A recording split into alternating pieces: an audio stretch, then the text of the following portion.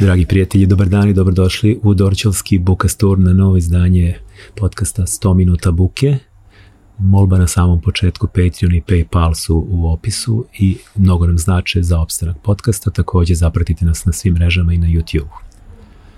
Današnja gošća je neko koji je verovatno obeležio detinjstvo generacija, bar u posljednjih 20-25 godina.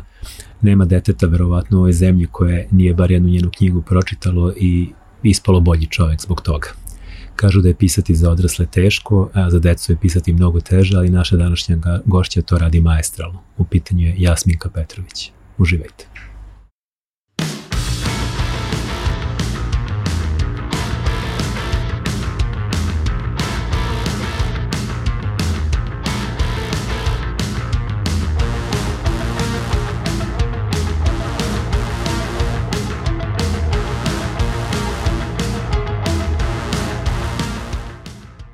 Zdravo, Jasminka.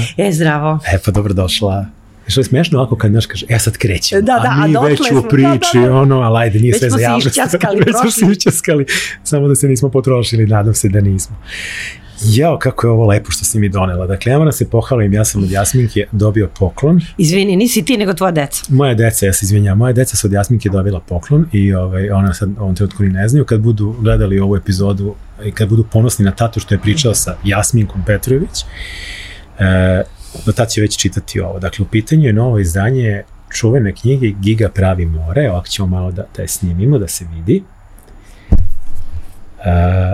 Pa ovo je 30, koliko godina je prošlo? Znaš kako, ja sam je pisala 92. 93. objavljena 96. Ovo je zapravo bila prva objavljena knjiga o tvom životu. Jeste. I ti si to objavila dok si još radila u timu talenata. Sve znaš. I to je jako zanimljiva priča. To mi se jako dopalo. Zapravo to je nekako izašlo kao nekakav neprofitni projekat, hajde da probamo. A mnogo je lepo što si zapravo radila sa ljudima koji su htjeli te podržati u tome i da se to objavi, i to je tadašnje izdanje izašlo je s ilustracijama tvog tadašnjeg kolege Boba Živkovića. Da, i sadašnjeg. I druga, evo je kažem, i prijatelj i kolega. Ali jeste vi bili tada zajedno u toj agenciji? Jesmo, u stvari Bob je bio, mi smo bili sestrinska firma, tim talenata u okviru Sačijen Sačija, a Bob je bio Sačiju kod Sakana, ali pre toga smo Bob i ja već imali saradnju u Tik Taku, gde nam je Smiljka Blažin bila urednica, a onda smo još Bob i ja bili zajedno u Radio Pingvinu i tim talenata i Bob, tako da se to prepliće onako ceo život. Divno je što si dočekao novo izdanje ove knjige posle toliko godina, dakle 28 godina je prošlo. Ima tu sad par stvari. Prva što je, za razliku od prve koju je ilustrovao Bob, ovo je ilustrovala tvoja ćerka. Jest, tako je ispalo. Koliko Ana ima godina? Ana je, sad ću ti kažem, sin Igor je 83. Ana je 89. Znači, Ana je imala 7 godina kad je ovo izašlo i sad je dočekali ste da ona ilustruje novo izdanje. Da, i ona kad je krenula da ilustruje, ona zna na pamet knjigu, jer se ta knjiga vrtela, ali je zanimljivo u stvari kako i nastala knjiga. Ja se to sećam da je sve već uveliko se zakuvalo, ratne godine 90. mučno, teško. Ja nikada nisam uopšte planirala da ću pisati ni za decu. Mislim, ja sam pisala, ali ja to nisam mislila, to je nešto moje, tako intimno. I to je onako, ali bukvalno ta knjiga je bio moj krik da nije fair, i to da nije fair to sve što se dešava prema deci. To se sećam, taj neki osjećaj. Znači, 92. 93. ja sam to pisala, moram da negde pronađem, mislim da sam sačuvala hemijskom olovkom u nekoj svesci, pa sam prekucavala na pisaćoj mašini. Pa sam ja to onda kao držala, znači 1-2 godine samo moje. To je bio problem, ako me neko pohvali, ja se uznemirim. Ako mu se ne sviđa, ja se uznemirim. Zato što je nekako to si tad još uvek nespreman kao mladi pisac i sve me uznemiravalo i onda sam ja to, pa kada dođu neki gosti i onda kao joj da vam dragi bliski, pa sam im ja to čitala, pa su me oni bodrili. Na kraju sećam se Cvjeta Mesić, glumica i moja drugarica, da smo nas dve bile u nekom, nešto smo putovale i onda ja njoj onako kao najveću tajnu, ja imam jednu knjigu, ali ne znam, i onda je ona oštra bila, pa Jasminka, pa ti to moraš da objaviš, pa šta čekaš, tako da sam baš imala mnogo faza dok sam ja sebi dozvolila. Yes. Čak je bio razgovor u jednom trenutku sa mojom tada terapeutkinjom dokle to išlo, ta moja neka strah od objavljivanja, da smo i tu temu imali na terapiji. Da pobediš strah od objavljivanja. Da. Viš ako ljudi idu da pobede strah od letenja, od visine, od raka. Ja od knjige, ali sve me nekako uznemiravalo. I onda sam ja to tako tiho predložila timu talenata Bobu i Bob je onda rekao kako ovo da se ilustruje, delikatno je. Bob je uradio tu naslovnu i kaže sećam se da smo to radili, ja i dan danas čuvam kako su se knjige štampale na onim, kako se to zove, onim folijama. Folijama, da. Ali pazi, ali to kod je bilo pa dobro, jest. Pred 200 godina, ali ipak mnogo se promenilo. Mnogo, sve se promenilo. Naše generacije su u stvari svedoci ogromnih promena. Velikih promena. Znači to vreme kad se to radilo, bili su faks mašine, bili su telefoni ovi obični, mobilni telefone su imali samo oni najbogatiji i to je tako bilo. Su pageri, to smo imali.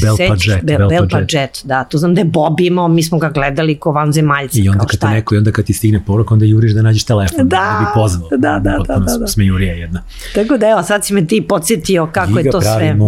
To je, što kaže, bio tvoj krik protiv tih ratova, protiv svega toga što nas je zadesilo, zapravo se najviše reflektovalo na deci, jer su deca uvijek najveće žrtve, a najveće su žrtve zato što ništa nisu krivi. Upravo to. I oni nisu imali nikakvu moć da odlučuju ni direktnu, ni indirektnu, dok mi odrasli smo svojim činjenjem ili nečinjenjem, ili ovakvim ili onakvim glasanjem, recimo na izborima, ili to zapravo doprineli znatno da se te stvari dese.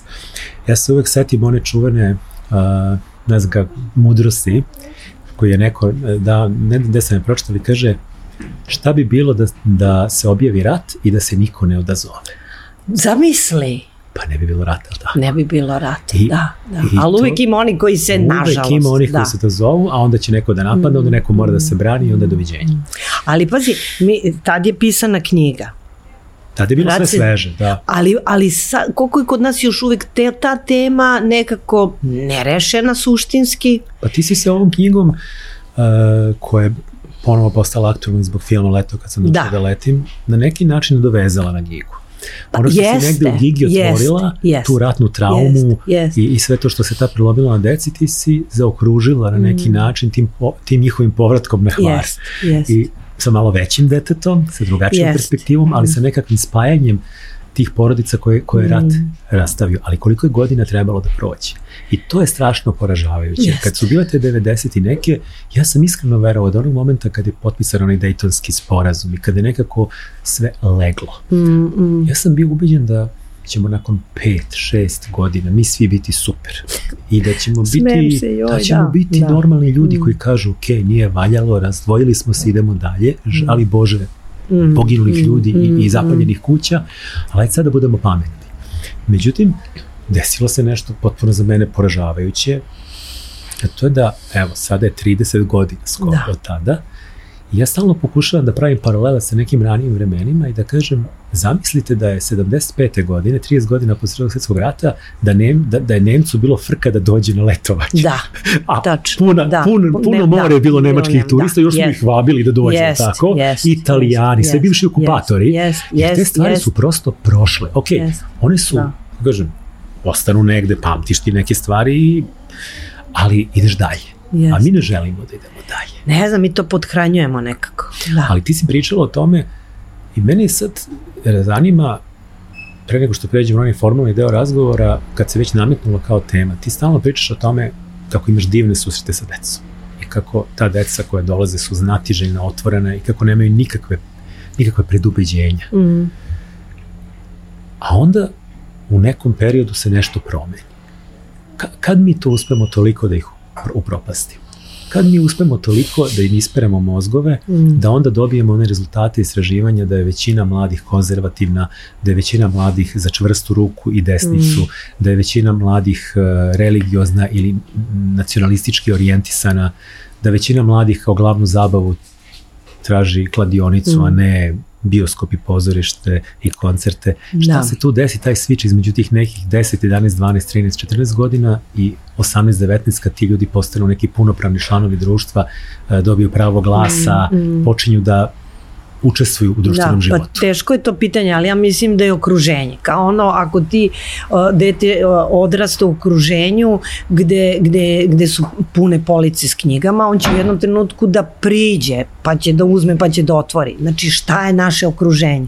Ja mislim da veliku odgovornost ima i u regionu, mislim stvarno da proširim, znači i političari i mediji. Ja mislim da je to velika ključ, naravno porodice. Sad, teško je, ja mislim danas kad tako razgovaram sa tim mladim roditeljima, zbunjeni su, ali stvarno više ne znaju kako da vaspitavaju decu, jer mnogo je sve poremećeno, mnogo se nekako krenulo od kad smo mi bili mali, mislim 60. 70. 80. mislim stvarno se mnogo promenilo. Pa ne znam, ja nekako i dalje verujem, jer ja da ne verujem ja ne bi ovo radila. Ja verujem da sve što je teže mi moramo da budemo sve jači, sve glasniji, sve uporniji i da smo nekako stalno tu da ih bodrimo, da negde je moj stav da sam uvek za, a ne protiv. Znači, ja ću se uvek zalagati za ono što je dobro. I mislim da recimo, evo sad ja krećem i Vlada, suprug čita i kaže joj ne znam, neko je nekog pretukao i odmah ovako te preseče, neka deca. Ali sad ja kažem, ok, ajde ta vest, ali odmah da ide pored toga vest, dete osvojilo nagradu, pročitalo knjigu, učestvovalo na nekom takmičenju, nekom sportu. Nema tih vesti. To mene nervira, jer te vesti one su negdje u zapećku. One su u zapećku. Zato ja to stalno, nekako sam sebi dala da budem glasnik tih pozitivnih, jer ih ima. Jasno. Jer ih ima u celoj Srbiji još uvek i oni su zaista sad heroji, heroine. Ti nastavnici i bibliotekari i direktori škola, još uvek ima ljudi koji su, evo, jedna direktorka iz škole iz Aleksinca organizovala i kupila je bubnjeve u školu. Si video? Ja znam tu ženu i mnogo sam srećna. Kako da kažem, i znam šta radi, ona je pokrenula čitaliće. I tamo Aleksinac, znači, dolazi cela Srbija, oni imaju neke programe, dolazimo mi pisci. To je onako, znači postoje te tačke, ali gde si ti video, ovo je bilo onako i malo, čime malo senzacionalitet sad kao bubnjevi ovo i mnogo doprinosi društvene mreže kad to krene da se šeruje, a te pozitivne vesti šeruju, kako kažem, ovi osobe koje su pozitivne. Tako. I onda to dođe do... To je pozitivna strana društvenih mreža, dobije taj neki viralnost, pa se onda i čita. Ali nekako ja tvrdim da na svakodnevnom nivou ima i dobrih primjera između drugarstva u jednom razredu, da samo ću sad da spomenem, jer pripremam knjigu o jednoj junakinji koja je gluva i baš sam dosta išla u školu za gluve u Beogradu, kod tamo u Svetozara Markovića. To da odeš da vidiš s kakvom ljubavlju ti nastavnici rade s tom decom. To je da se rastočiš. Koliko tu ima ljubavi. Ja dođem, imala sam s njima susreta, sad tu dosta ima i gluve dece, ali ima sada i dece sa raznim nekim i drugim dijagnozama. I teško se hodaju i intelektualno. I sad ja onako, završili smo to neko druženje u biblioteci, ja onako kao joj, kao otprilike kako, jel vam je teško? Nastavnice, njih 2-3. Ne, oni su divni, nama je divno s ovom decom. I onda krene niz divnih priča kako oni s njima radi, onda dođe dete i zagrlite. Zašto o tome nemamo? Nigde nemamo tu priču, tu sliku. Evo, ja sad, kako ja kažem, ne držim glavu, nego si me ti podsjetio. Jasno. I onda ima pozitivnih priča. Ali odgovornost je ogromna i na medijima i na državi i mislim da su to naše dve neuralgičnije tačke problema. Čitao sam u nekom intervju baš za neki hrvatski medij kad si rekla dok si ti bila recimo u Puli, u istom trenutku je bila neka politička drama da Vučić nešto nije mogao da ode negde, Jasenovac je tako nešto. Sećam se nešto da je bilo, da.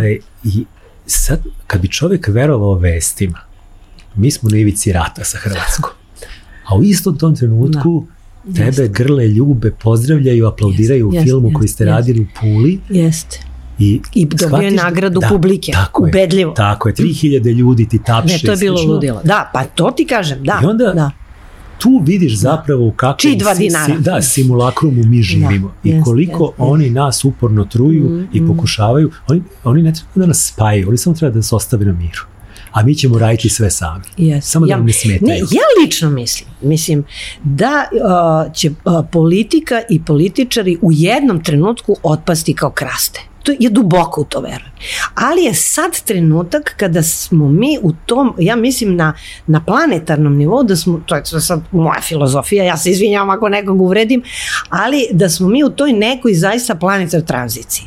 Da smo mi toliko godina živjeli po nekim sistemima i sada to jednostavno pada. Ali ovo novo još nije krenulo, da to tek niče, kao ono trava u martu kad se nazire onako. I sad je ta panika, ovaj stari sistem drži određeni profil ljudi i oni se grščevito drže za to, a mi smo zbunjeni, ne kapiramo baš tačno šta je to novo, osjećamo, vidimo da ovo ne valja, tako da ja bih ovako rekla da trenutno postoji dva tipa ljudi. Upotrebit ću jednu ružnu reč, najavljam. Znači, tipovi ljudi save the guzica i drugi save the planet i save the duša. I mi smo potpuno u paralelnim, mislim, nigde ne dodirujemo i zato je to sve ekstremno i zato mi nikako ne možemo da se, jer mi jedne druge ne razumemo, to su različiti, ja ne mogu da verujem da bilo ko na ovoj planeti ne shvata da kao poseče šumu da će svima nama biti loše. Ja to ne mogu da razumem. Da će njegovi deci biti loše. Ja pomišljam da... Jer njegove deca dišu drugi vazduh, pa ne dišu. Ja to ne mogu da razumem. Ali oni nas pa ne razumeju jer oni smatraju da je interes, biznis, da je to broj jedan. Mislim, znači ja samo kažem, ti moraš da imaš prvo misija, prvo ideja, pa onda lova. Ne možemo bez love. I ne može samo misija, ali mora prvo misija jer to ti daje krila, to te vodi, to ti daje snagu, jer šta ćeš s parama sam u 4 zida u zlatnoj sobi? Da, i šta ćeš s tim parama sutra kad ne bude, ni te pare ne bude mogu da kupe ni čist vazduh, ni čistu vodu jer i neće biti. Ne znam, ja sam se tu oduševila, moram da priznam, kod Galeba tad sam upoznala ovog momka Igor Simić. Igor je sjajan, da. Ja ga ne znam lično. On razvija video igre. Da, ali po tom principu, onda sam ja stvarno to pomislila, da li ti političari i ti bogataši, ne znam kako hoćete da ti drugi neki, jednostavno drugačiji, ne znam kako da ih nazovem, da li oni znaju nešto što mi ne znamo? Da li oni stvarno imaju neku planetu gde će da odu kad se ovde sve, a mi ne znamo? Imaju te neke podzemne bunkere u kojima će im biti jako zabavno. Kako čoveče? Pa smisli. Ali on ima ideju sa tom video igricom, to se meni jako dopalo, da je ovde sve uništeno i sad tamo se ide na neku drugu planetu. Jako mi se dopada njegov način razmišljanja. On je jedan ozbiljan genijalac. Planiram da ga ugostim, nego ne mogu da ga nahvatam. Verujem, ali ja sam jednom imala prilike, baš sam otišla, on je imao izložbu u Kulturnom centru Beograd i bio je razgovor on i Jovan Čekić. Zanimljivo. I jako je bilo zanimljivo. Onako nije bilo toliko mnogo sveta, ali je baš je bilo nekako intimno, valjda mnogima promaklo, nekako je to bilo. Ja verujem u te neke mlade ljude da oni svojom energijom i svojim nekim tim novim pogledom menjaju svet, a da ne znaju. Znači, moje iskustvo sa decom da oni već imaju taj osjećaj ekologije. Ja vidim po svojoj deci. Vidiš, ali to ti ne možeš... Ja u Vranju sam bila, ja sam krenula neku priču, knjiga Stolica, neka ekološka priča. Ja kao njima, sad ću ja njima došla sad tu neka žena da njima sad nešto priča. Ja od njih, ali to stalno ja kažem, ja od njih učim. Kad su oni meni počeli da pričaju svoje stavove, svoje razmišljanja, svoje crteže, šta se događalo u Vranju po toj temi, ja sam zanemela. Znači oni to, evo, kažeš ti tvoja deca. Deca, odemo u Sloveniju i jedna od prvih stvari koje oni primete, ovde nigde nema đubreta, ovde ništa nije išarano, ovde sve kuće imaju fasadu. Dovoljno je. Da. I onda kad se vrate ovde, šok im bude još veći, onda uzimaju pa sami u parku, skupljaju đubre pa bacaju i slično, jer osvane ujutru svašta. Upravo to. I vidiš da ih to pogađa, zato što oni za razliku od nas nisu toliko potrošeni ovim svakodnevicom i još uvek su mnogo bolje primećuju stvari. Dok smo mi zadubljeni i zakucani i brigama i raznim stvarima, njihovi mozgovi su mladi. I njihov pogled je neopterećen. I onda oni zaista vide tu nakaznu sliku ove zemlje. Njima je jasno, da, zato ja mislim, eto. Taj problem zapravo te ekologije o kojoj si pričala je, meni je odnos prema državi Srbiji, prema zemlji Srbiji, bolje tako da kažem, se najviše ogleda u tome. Jer ne postoji zemlja valjda u kojoj se više ljudi busa u patriotska i nacionalistička prsa, a da je toliko prljava i zagađena i zapuštena. Da se diše tako loš vazduh, da su deponije svuda, da je đubre po ulicama. Ja mnogo više verujem u patriotizam Slovenaca, čije su ove kuće lepe, pune cveća, travnjaci potrišani i sve čisto.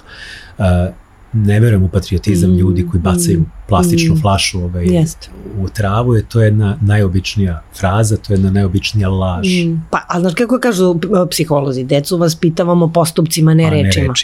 Znači, moja sestra Bojana, koja je vizualna umetnica, ona kad dođe u park, dovede decu, ona prvo sve počisti, pobaca i onda pusti decu. Znači, ali to je opet, znaš ti, neko će da sedi u tom đubretu. Ja pratim jednu jako zanimljivu umetnicu, sad ne mogu da sedim kako se zove, ona je iz Crne Gore, ona isto, ona ima neke sve te projekte, performanse na bazi to, da očistiš, da, i to. A ima toga očisti ispod svoje kuće, to smo stalno pričali, prvo pa onda gledaju tuđe dvorište, mi za početak bismo Srbiju mogli da očistimo, pa onda da pričamo dalje, sve dalje. Ne, ali to je nekako broj 1, zato kažem, ako mi ne možemo oko ekologija se složi, pa šta dalje da pričamo? Ne možemo se složimo oko mnogo čega, a recimo, pa onda ti stigne informacija koju sam pročitao pre neki dan, da je prošla godina bila godina kada je u istoriji rođeno od kad se prati najmanje dece u Srbiji. To je posljednja informacija, pali smo ispod 60.000 rođenih beba. Da ne pričamo o tome da imamo mortalitet oko 100.000 ljudi i više. Dakle, svake godine 40.000 manje. 40.000 je jedan gradić, je li tako? To mi nismo svesni. Dakle, za 10 godina mi izgubimo jedan Niš. Ne, ali znaš što, pogotovo u ovim većim gradovima to se manja, ali znaš kako ja to znam?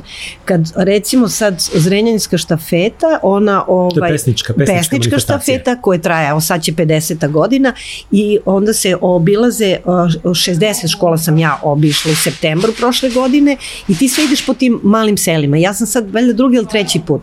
Ja se sećam da je bilo škola gde su bile pune one, kako se zove, trpezarije. Znam. Jer to su seoske škole, pa nemaju ni salu, nego trpezarije. I mi dolazimo kod 5-6. Ja kažem, nije im više zanimljivo. Ajde, malo da dodam, možda nije bilo baš 5, ali bilo možda 12 dece. Ja rekao, više im nije zanimljiva pesnička šta. Kaže, jeste, uče, pa od cele škole.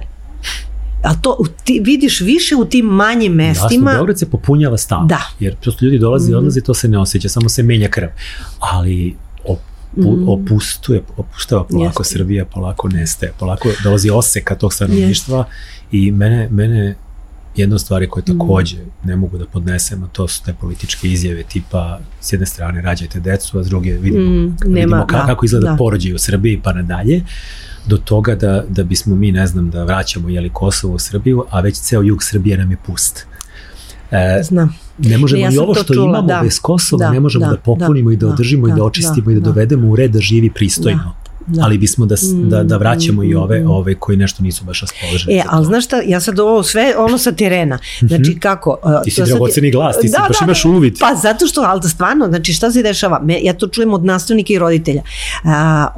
Ranije je bilo da dođu recimo studenti kad iz unutrašnjosti studiraju u Beogradu, pa se vrate ili ne vrate. Sad je ovako, oni studiraju, a mlađa braća i sestre dolaze već u srednju školu to u Beogradu. Već pomerilo. Znači, već su u srednjoj školi u Beogradu, jer im je tu stariji brat ili sestra, neko od rodbine, i šta se dešava? Njima je sad Beograd već usputni grad. Tako je. Znači, oni već dok studiraju, dok uče, oni gledaju gde će dalje. To se dešava. Beograd više nema perspektivu. Ali ono isto što ja recimo nigde to nisam čula u medijima, možda mi je promaklo. Mi imamo već uveliko veliki problem sa nastavnicima matematike i fizike. Nema kadra. Nema. Vraćaju ove iz penzije, verovatno. Iz penzije, inženjere, nedovršene nastavnike ko nije završio. Zašto? Jer oni kad završe matematiku idu u IT sektor ili idu u inostranstvo i se zapošljavaju. Neće niko u školu. Znači, veliki je problem. Obezvređeni rad u školi, platama i odnosom i uslovima. Ali pazi, ja mislim da je to sad već alarmantno. Ja to čujem kad odem, da teško nalaze i nastavnike matematike i nastavnike fizike. I sve će ih teže nalaziti. Prvo što se otvorila im se neka perspektiva koju ranije nisu imali, a drugo, samo zanimanje je pretrpelo veliki udarac u smislu materijalnom, dakle njihov rad je podcenjen i nisu dobro plaćeni. A mislim da društva koja loše plaćaju i loše tretiraju svoje obrazovanje i svoje zdravstvo nemaju budućnost. Pa teško, sve to teško. A drugo, taj odnos, moram da kažem da ono što je jedna od stvari koja me jako pogađa je kad vidim koliko se u stvari promenio odnos nas roditelja i to je naš problem, naša greška, generacije neke moje mlađe od mene, ajde ja sam malo stariji dobio decu. Ne postoji više ona linija, onaj pakt između učitelja, nastavnika, profesora i roditelja, jer oni moraju da budu na istoj strani, dete je na drugoj strani i mi moramo zajedno da delujemo da to dete bude dobro. Ispostavlja se da sada roditelji prave veći pritisak na nastavnike nego na svoju decu. Njihova deca su zlatna, njihova deca su od svile i ne smije ništa da im se desi, a ovi moraju, kako znaju, umeju da im daju petice. I ne smiju radi Bože da im se zamere nekako. I ti momenti da roditelji idu da se razumijem kad postoji problem, jer ima naravno i raznih nastavnika i spominjali smo to, ima naravno nesrećnih slučajeva s kojima treba razgovarati civilizovano naravno, ali te situacije gde masovno roditelji odlaze da urgiraju, lobiraju i čak se svađaju sa nastavnicima, a da nijednog momenta ne postave sebi pitanje da možda nije neki problem u njima ili detetu, meni je to strašno poražavajuće. Mnogo smo tu smo zapali i to kult ocene, da to po svaku cenu te ocene. Šta smo Japanci, te ocene da nam donesu, šta će nam doneti, a ne pravo znanje, samo ocena. I ti si negde isto rekla, mislim baš kod drage koleginice Ive, i to mi se isto dopalo, a ima veze s ovim što sam sad pričao, da roditelji i deca nisu prijatelji i ne treba da budu drugari. Pa ja tako doživljavam. Ja se slažem s tobom. Treba da budu jako bliski i da imaju poverenje i da pričaju o svemu, ali nismo prijatelji. Evo, možeš to možda da pojasniš za ove naše gledaoce. Pa ne znam, nekako ja to tako ja osjećam. Ja se nalećem na te slučajeve. Mislim, ja i moja ćerka smo najbolje drugarice, ja imam malo, moram reći, otpor. Evo, ja ne znam šta stvarno bi neki stručnjaci, ali to je moje doživlje. Nekako, ja mislim da je važno da je roditelj neko, ali ne jer mi uvek možda mešamo s onim kad onaj autoritet koji je opet bio ranije nekad neprikosnojen, moja je zadnja i ne znam što. Znači, ja kažem, mi treba da deca i roditelji prijateljskoj atmosferi da budu prijateljski razgovor, ali mora da se zna ko je autoritet, ko je stariji, ali u smislu odgovornosti. Znači, odrasla osoba mora da ima osjećaj odgovornosti, da svoje dete zaštiti, da svoje dete podrži, da svom detetu objasni, da ga razume. Znači, nekako ako u tom smislu, ja mislim da je mnogo važno da se roditelji i deca nekako uklapaju, ali da to na taj način ne bude prijateljski. Znači, i granice moraju da postoje. I moraju granice. Ja mislim da se to se nešto pogubilo. Ja ne znam, valjda je to u jednom trenutku, tako ja mislim, da je u jednom trenutku to se nama nije dopalo kako su naši roditelji. Pa smo otišli drugu krajnost. Šta? I mislim da je druga krajnost. Da. To je opet pogrešno. Mi moramo da nađemo meru. Dakle, s decom treba biti u lepoj atmosferi i u poverenju pričati. I poverenje. Da, ali autoritet mora da postoji. Autoritet se zaslužuje, što kažeš, delovanjem, a ne rečima, i zaslužuje se objašnjenjem. Dakle, ako dete želi da zna zašto nešto ne sme, to mu treba objasniti. Upravo to. Ne samo reći jer sam ja to rekla, to je pogrešno, jer smo svi mi to doživljavali kao deca. I to te frustrira. Ali ako mu lepo objasniš ili joj objasniš, pa mislim, dete razume. I to je moje iskustvo da oni prihvate objašnjenje. Upravo, ali to ja stalno kažem, ali oni kad ti njima to sve objašnjavaš i to, i o ratu, i o razvodu, i o knjigama, oni te čuju. Evo sad kažem, jedna nastavnica mi je upravo pisala pred dolazak, kaže da je uvela na čas srpskog jezika, kaže žargon. Da kroz žargon obrade, da kaže, to je to što ja stalno pričam, kaže kad se pojavi ta iskra u njihovim očima, kad oni krenu da učestvuju to, ali ti tačno osjetiš kad, znači, da im ti kroz nešto što se njih tiče možeš vrlo lako, i bez obzira da li si roditelj, tetka, baba, deda, ali da im nađeš, ali ti zato moraš da ih pratiš, moraš da ih gledaš, moraš da si s njima, da si u tom, kako da kažem, u tom kvalitetnom, ne kvantitet kako već, nego u kvalitetnom, možda budeš i kraće vreme, ali da si prisutan kad si s njim. Ali ne znam, nekako smo se svi pogubili i nekako smo svi smo i poljuljani. Ja mislim i da je to problem, da su mnogi roditelji poljuljani. Mi smo kao roditelji također, što se spomenula si, da mi proživljavamo ove i tranzicije i sve, pritom ako imamo malo više godine, to je ko zna koja tranzicija koju preživljavamo. Mi smo ovdje imali promjene sistema, promjene država, promjene raznih stvari. Pretpostavljam da postoji određena vrsta i zamora kod ljudi, pretpostavljam da rastrzanost, borba za egzistenciju je postala nešto što ipak naši roditelji nisu imali.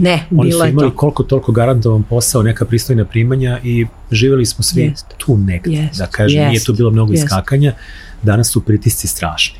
Mislim, danas je nešto, eto kažem, za to smo se borili, pa eto nam ga. Ali s druge strane, trebalo bi da opet imamo i nekako mnogo više mogućnosti i mnogo više alata. Pričali smo o društvenim mrežama, pričali smo o novim tehnologijama, spominjali si ih.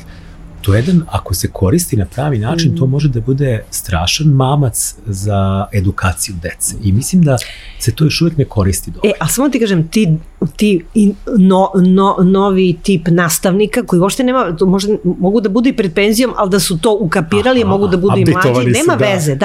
Znači, oni na najrazličitije načine koriste društvene mreže, znači imaju svoje grupe, povezuju se, imaju svoje načine kako da komuniciraju, kako da koriste knjige, imaju sad recimo te književne klubove i koriste internet na razne načine. To su, opet pričamo o pojedincima zapravo. Pa jeste. A kakve su nam šanse uopšte da glas kao što je tvoj, kao što su ti ljudi, šta misliš, gde je problem da se takve stvari implementiraju na sistemskom nivou? Joj, ne znam. Ja da sam na vlasti, dakle, evo polazim od toga, čak i da sam ovakav kakvi su ovi, pa pomislio bih, ne bi bilo loše da u ovom celoj mutljavini kojim se bavim, na nekim poljima pokažem neke lepe rezultate, pa da se njima kitim i hvalim. I zašto ne bih u tom obrazovanju, recimo, i u tom zdravstvu, jer smo svi jako osjetljivi na decu, i na bolesne, i na stare. To su dva polja, samo ih spominjem, zato što su oni negde isto krucijalni. Pa kad bi osvežio to obrazovanje, kad bi okrečio sve škole i zamenio im nastavna sredstva, to su investicije koje su sigurno na 10% od tih nacionalnih stadiona i sličnih budalaština. Kad bi svaka škola u Srbiji imala lepa čiste WC, a ne čučavce i poljske, pa zar to ne bi bilo nešto s čime bi svaka vlast mogla za početak da se pohvali. Ako da idemo od tog najbednijeg razloga, čisto samo reklamerstva. Ako smo za našu decu, pa zašto zaista nismo za našu decu? Izvini, upadam ti, izvinimo, ali ja upravo, zato ja mislim da su političari će otpasti kao krasti, jer ja mislim da političari samo imaju interes. Mislim, kako ima i toliko odrođenost moguća? Pa ne znam, valjda kad vjerovatno ta moć, ja mislim čak da je moć i novac da to nešto se desi. Ali ulaze i neki ljudi u vlast koji su do juče radili neke stvari i prestanu. To smo videli svojim očima. Ne znam, ali zato ti ja kažem, oni kao da uđu u neku drugu energiju i da u toj energiji neka druga pravila i ti ono pred svojim očima ti viš da se te osobe menjaju. Ti kao ne možeš da veruješ kao čekaj, o čemu se radi. Ali zato ja mislim da politika, to toliko verovatno dele utopistički što ja govorim, ali ja mislim da je to zanimanje će ispasti. Jer ovo što si ti rekao, ja mislim da se mi sa svim sami možemo da se organizujemo i bolje. Nama političari smetaju. Na opštem nivou. Sad čitam jednu jako uzbudljivu knjigu koju je prevela naša zajednička drugarica Ana Pejović. Ona ima svoju izdavačku kuću Krupani plan i ona je prevela turska novinarka ne znam prezime tursko, uglavnom knjiga se zove Kako upropastiti državu kako od demokratije skliznuti, ja sve prepričavam, nema veze, u autokratiju, gde je novinarka na vrlo jednostavan način opisuje kako mehanizme, kako političari, upravo to što smo pričali, od nečeg što je okej, prave nešto što je nama strano. Evo, najblaže rečeno. Formule, to je šema. I ti vidiš... To je već viđeno u svim ovim društvima, od ruskog, mađarskog, turskog, to je šema koja postoji. I ti onda gledaš, ja sam kao u fazonu, jer mi to sve nekako osjećamo, vidimo, intuiciju. Žena je napisala. Ja imam utisak da sam prosvetljenje dobila i odjednom kroz tu knjigu počinjem sve da doživljavam, da gledam kako u stvari, gde je ona, meni najzanimljiviji deo, da je bila, da je gostovala u Engleskoj i pričala o knjizi i na kraju razgovora javlja se jedna žena u publici koja je onako baš tako i ona opisuje sa tužnim očima, onako skrušeno kao pa kako mi vama da pomognemo. A ona kaže, a kako ja vama da pomognem? Kaže, to se pomera, to dolazi kod vas. Uvijek je lakše primetiti kod drugog, a kod sebe ne, jer kod tebe je zapravo kuvanje žabe. Ti primetiš kod drugih da se to desilo, kad se desi, kažeš, iznenada, nije iznenada. I to je trajalo. Ja pamtim neku drugu Tursku, recimo. Upravo. Ja pamtim razne druge pre Erdogana koji je bio, imali su i onu, čak i premijerku svoje vremena, ako se sećaš i slično.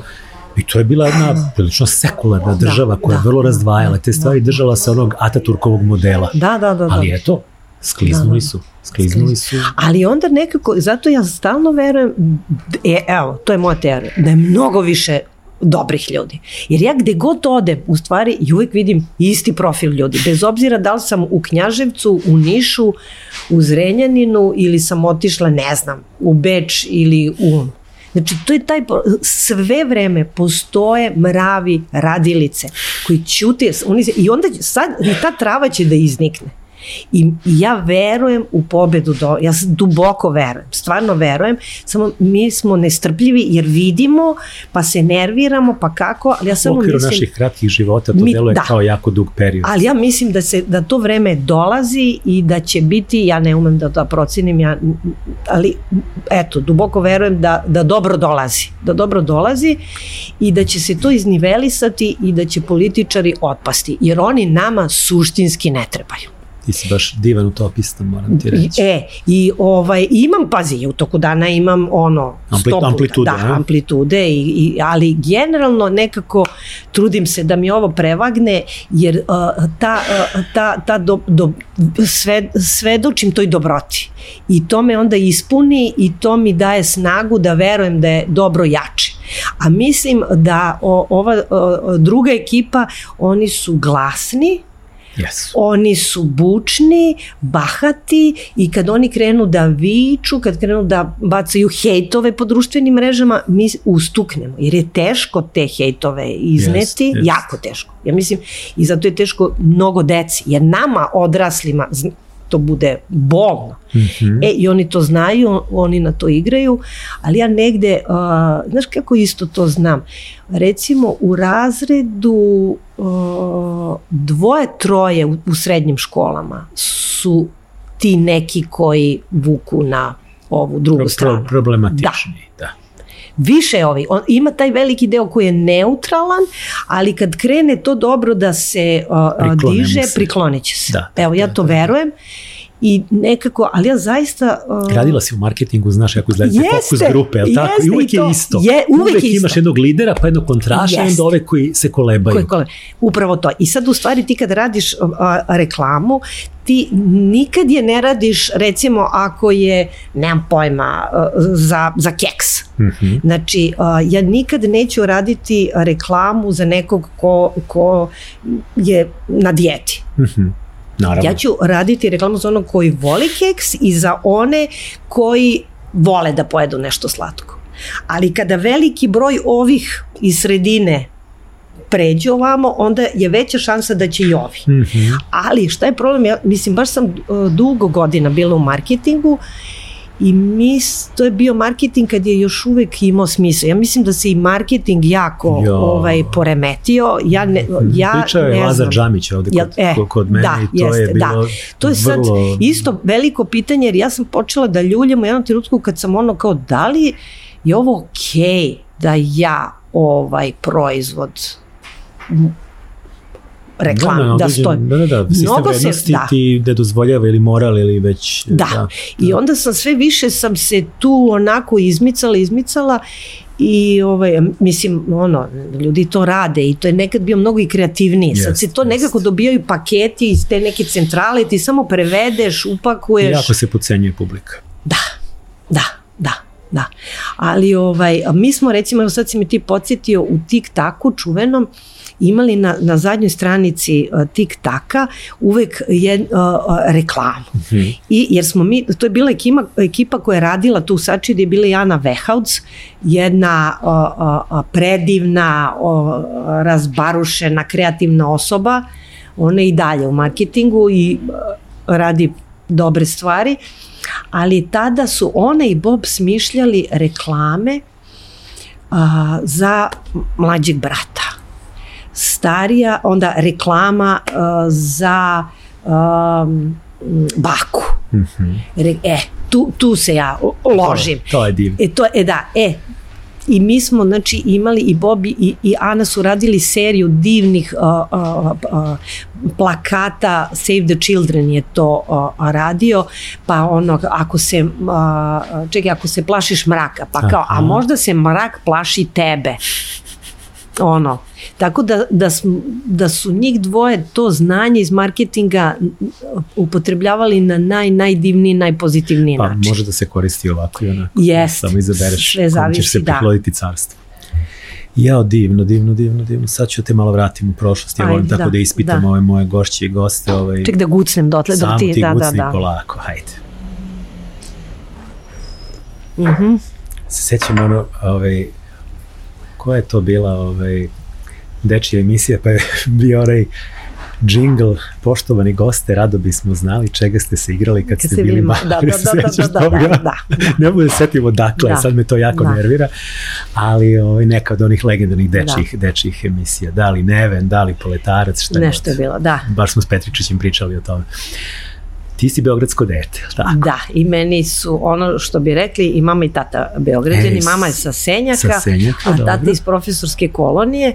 Tu u komšiluku. Da, i ja se tu stalno vrtim, u jednom trenutku sam samo bila na Zvezdari i sad sam tako ta profesorska kolonija, tu mi je još sestra. Profesorska kolonija tu, braći Grimm. To sve tako. To je divan kraj. Jeste. I a tata i mama su bili ekonomija, ekonomske struke, međutim tata je veliki zaljubljenik bio, tata nije više živ, bio je u Dunav. A u kom smislu? On je išao na pecanje. Pa to sam te pitam. I moje slike iz detinjstva su sve vezane za pecanje, za Dunav. Išla si sa njim? Išla sam sa njim. I morala da ćutiš, da ne plašiš ribu? Sve smo prolazili. I onda on meni ovako kaže, drži štab, ne mrdaj. I ja kad dođem kući, a meni sve ovo komarci me izujedali. Jer je ono, a ti si to shvatila? Ja sam inače poslušnik. Tako, štreberski. Da, štreberski, da. Tata mi je rekao. Ali divne, šalim, on je divna jedna, hvala ti, nisi me ni pitao, ja sam krenula pričam o mom tati. Samo napred. Divna jedna osoba, blagorodan, uzdržan, negde vrlo stidljiv, vrlo lep čovek. Osedeo je u 20. godinama, ali uvek je imao tako tu prosedu kosu. Aha. I veoma kreativan. On je bio u ekonomiji. Jako ekonomista, da. Da, vrlo je bio kreativan. Kako je ispoljavao to svoju kreativnost? Bio je veoma duhovit. Veoma duhovit. To je inače odlika inteligentnih ljudi. Prava duhovitost. Da, i tako što recimo kad dobro je crtao, jako imao sluha, divno je pevao. I mislim da je bilo neko drugo vreme, možda bi on upisao i likovnu, a evo, znači sad ovako, u moje 12. mama i tata se razvode, ja sam s mamom, sad, ja sam ceo život čeznula da imam brata ili sestru, meni je nešto to bilo strašno što sam jedinica. Sad kao neko to odozgo vidi sve i tata se razvede, ja iz tatinog drugog braka imam 2 sestre, Ivanu i Bojanu, i mi smo jako bliske. Ivana... To će reći da ste vi imali lepe odnose. Veoma lepe. I tvoji roditelji kao razvedeni. Upravo to, ali sad se vraćam na našu državu. Znači, meni je bilo okej da se Jugoslavija raspala i ja potpuno razumem da je bilo narode i narodnosti i pojedinaca. Sve u redu. Pošto sam to ali postoji nešto što se zove sporazumni razvod. Tako je. Gde, pazi, sa tim sporazumnim razvodom meni je bilo teško. Naravno. Sa vrlo onako poštovanje mene kao dete da to boli. Sad, zato ja stalno ja verujem da je bio jedan trenutak, ta Jugoslavija se rodila, živela, okej. I završila svoj put. Završila. Ali zašto tako?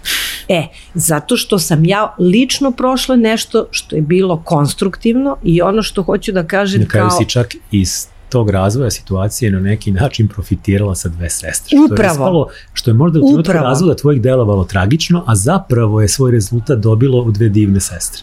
Što je isto lepa poruka. Mislim. Upravo, da. Ali još jedan detalj, samo da ovo sve nekako dokumentujem. Znači, kada se sin Igor oženio, znači na njegovom venčanju sedela je moja mama i Ljubica, tatina druga žena. Sve okej. Da, znači njih 2 su bile jedna pored druge. Znači postoje, mislim, ja ne mogu da kažem da su one drugarice, da se druže. Ne moraju da se druže, ali tolerišu se. Ali oni imaju dobar odnos. Ja mislim da je to mnogo važno i neke od mojih knjiga govore o razvodu, jer mislim da je to velika tema. Ali i evo ovo sam nekad govorila, sad se izvinjam ako neko čuje možda drugi put, u jednoj beogradskoj školi sam gostovala i ovako kao tebi ja u jednom trenutku kažem kako su se meni mama i tata razvili i kreće šuma ruku, znači u biblioteci. I ja sad mislim, hoće nešto da me pitaju, jer je to dogovor kad ja pričam da mogu da me prekinu, to se dogovori. I ja kažem, izvoli. Meni su se mama i tata razvili kada sam ja imala 5 godina. Meni su se mama i tata razvili kad sam bio beba. Znači, to je danas tako. To se promenilo. To se promenilo. Ja sam bila jedina u razvoju, još jedan dečak je bio i meni je bilo blam da se javim. Da kažem. Da li je ovo dobro ili loše, ne znam, ali u svakom slučaju postalo normalnije. Normalnije i ja mislim da mi kao pisci za decu moramo to da pratimo. Pa to je jedna od ozbiljnih tema. Jer ako se ne baviš, ne možeš žmuriš na to. A to je jedna od stvari kojima se deca suočavaju. Da. Evo to, tako da sam mu prošli taj razvod. Tata je jedan Dobrica bio i on je na taj neki, evo nekako imala sam podršku za te moje neke kreativne A kako si ti svoju koje su ti prvi kreativni ispoljavanja bila? Moja? Da. Ja sam stalno pravila pozorišta, Pisala kao komade? Pa ne. Ili inscenirala nešto? To kao, imali smo to sad, neki žuti prekrivač plešani kad ga se sećam, onda to u dvorišti, jer sam imala sreća, sam odrasla u kući, privatnoj, onda tu deca iz ulice i onda se to, i onda mi spremamo predstavu, onda dođu roditelji, babe, dede, komšije, sednu u stolici i to je tako bilo.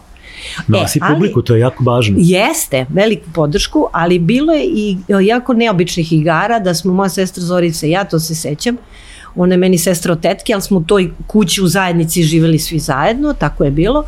Onda smo se igrali, to ne je bila omenjena tema, kočijaš i dama. Ja sam bila kočijaš, ona je dama, i onda smo putovali. Onda smo se igrali knjižare. Eto. Onda u prozori su bili stara gradnja, prozori koji su imali po 6 stakla, sećam se, imao sam takve kući. Znaš, onda to nam je bio izlog i tu ređamo knjige i onda je uvek jedna od nas dve ili deca, neko je prodavac i kao i knjige smo, mislim, to su možda, i sećam se da sam ja najviše volila da se igram ispod stola. To je nekako kao, i to posle sam čula da su mnogi, ne znam da li se da je to nešto se ušuškaš. Da? I prvi tekstovi moji napisani su ovako, na maminom stolu ovde ispod. Aha. Ja legnem dole i tu piše. Super. Znači imala si to od početka. Koji si osnovnu školu išla? 3 škole promenila. Znači prvo je bila Đuro Strugar, 3 godine, i onda se prebacila u srednju Rade Končar, u Braći Grim. Aha, da. Pa sam onda išla u Vladu Aksentijević. To je tamo dole, znam, dobro. Da, i posle se preselila s mamom na Zvezdaru u Veljku Dugošević. Aha, komšijska škola, ja sam sa Zvezdare, pa sto bili gore. Tako da sam 3 škole, i malo pre što si rekao, to sam isto, u stvari je uvek je isti tip ljudi. Gde god da dođeš zapravo prepoznaješ tipove, ali tako? Zato što sam ja, i onda je tu knjiga Škola, koja je prva u kreativnom centru, jer ti u stvari u svakom razredu, u svakom društvu, u svakom kolektivu imaš vrlo sličan tip. Jeste, ja bukvalno nekad čak i fizički prepoznajem. Znači kad vidim fizički znam pripada koje grupi ljudi. Upravo. A srednja? Srednja 6. Beogradska. A vi ste, ovdje ima dosta ljudi dolaze koji su iz te 6. Pa dobre, da. Era Janjatović, Boris Miljković. Mi se znamo, jeste. I on je isto bio tu, tako da to je očigledno neka isto, neko tvorište. Bila je dobra energija tamo. Da, kvalitetna škola bila, ja je pamtim isto ja kad sam krenuo u srednju školu, da je 6. važila za ozbiljnu školu. Jeste, bila je dobra. Sad ovo možda može nekome da bude poučno ako nas gleda neko od mlađih, kako ne treba. Znači, tako je ranije bilo, prva godina gimnazije svi smo isti i od druge se delimo na društveni i prirodni smer. Mislim da je sad to drugačije. I moje celo odeljenje je otišlo na prirodni. I ja, kud svi tu imali mujo, i katastrofa, upadnem u haos, matematika, fizika, hemija, kečevi, ludilo, i ja samo prestanem da idem u školu i sedim kod kuće. Znači, ništa, to sam ja nešto muljala. Mama ne zna. Nije kapirala, nešto sam. I kad su je pozvali? Znaš što se desilo? Ovo je sad isto priča o dobrim profesorima.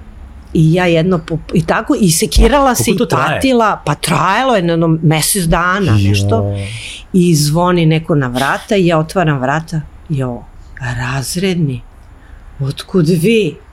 On mi došao na vrata, čovjek. Da vidiš šta je s tobom. Da. I ja, pa kaže, tu mama jeste? I mi uđemo, kaže, ja sam došao malo da popričamo. Jasminka, pa haos. Mama i razred, jedno većeg pakla. Pa strašno. I on kaže ovako, Jasminka, ti si dobro dete, ali tebe nemam. Kečevi, ti ćeš dete da ponavljaš. Mama. Haos. Živani. Haos. Ali šta on uradi? Ajde mi da napravimo plan, da odgovaraš, a on mi predava matematiku. Da vidimo šta ćemo, kojim redom. Ajde prvo ovo. Hoće čovjek da ti izvuče. Izvuko me. Znači da, ja ne znam šta bi bilo. Ali stvarno ne znam. Ne znam. Kao sa neba, si išao čovjek i uvatite za ruku. Zazvonio na vratu. Zamisli. Eto, to je izgurala si školu. Izgurala školu, nažalost, Draganče nije živ, išli smo, ceo razred mu išao na sahranu, strog je bio, ja matematiku do kraja nisam znala i volela, ali to je to, ali sad to je greška, da sam ja otišla na... Tako je. društveni smer, sve je bilo drugačije, ali povuklo me, nisam mogla da izguram, ali je taj čovek okrenuo nekako ono kolo sreće moje. Ne znam šta bi bilo, ne znam. Ali poenta je da si ti to iskoristila. Mogla si da ne iskoristiš i da to sve bude džabe. Ali je velika podrška bila. Daleko od toga da su mi gledali kroz prste, tražili su i to je to. Ti kad imaš kečeve, u stvari moraš više da učiš nego onaj koji ima. Ti si već obeležena, ti moraš da dokazuješ iznova stav. Da. Ali evo, to je meni jako pozitivno. Dobro, kad si to pregurala, posle sve išlo nekako lakše. Jeste, to onda dobiješ i neko samopoznanje. Kako si birala fakultet, kažeš da si studirala španski? Studirala sam španski i to je isto zanimljivo. Zašto si ga opisala? Sad ću ti, ali vidiš ti to. Nije bilo španskih serija. Ali ne, mene je tu sam se isto zeznula. Znači, još jedna greška. Dobro. Hvala Bogu, u privatnom izboru partnera nisam pogrešila, sa decom nisam, u porodici imam dobre odnose, ali valjda negde moraš da pogrešiš. I ja mislim da je okej. Dobro si ispucala te greške na pravim mestima. Jeste. Ja sam došla do drugog dela diplomskog španskog, ono usmeni, i tu stala. Znači ja sam nediplomirana. I dalje ti je... I stoji to i dalje tako. I to stoje. I onda sam ja jednog puta, razgovarala s jednom mojom prijateljicom koja je psihološkinja i nešto smo tu temu otvorili jer ona je baš nekako radila sa mladima koji se ukoče.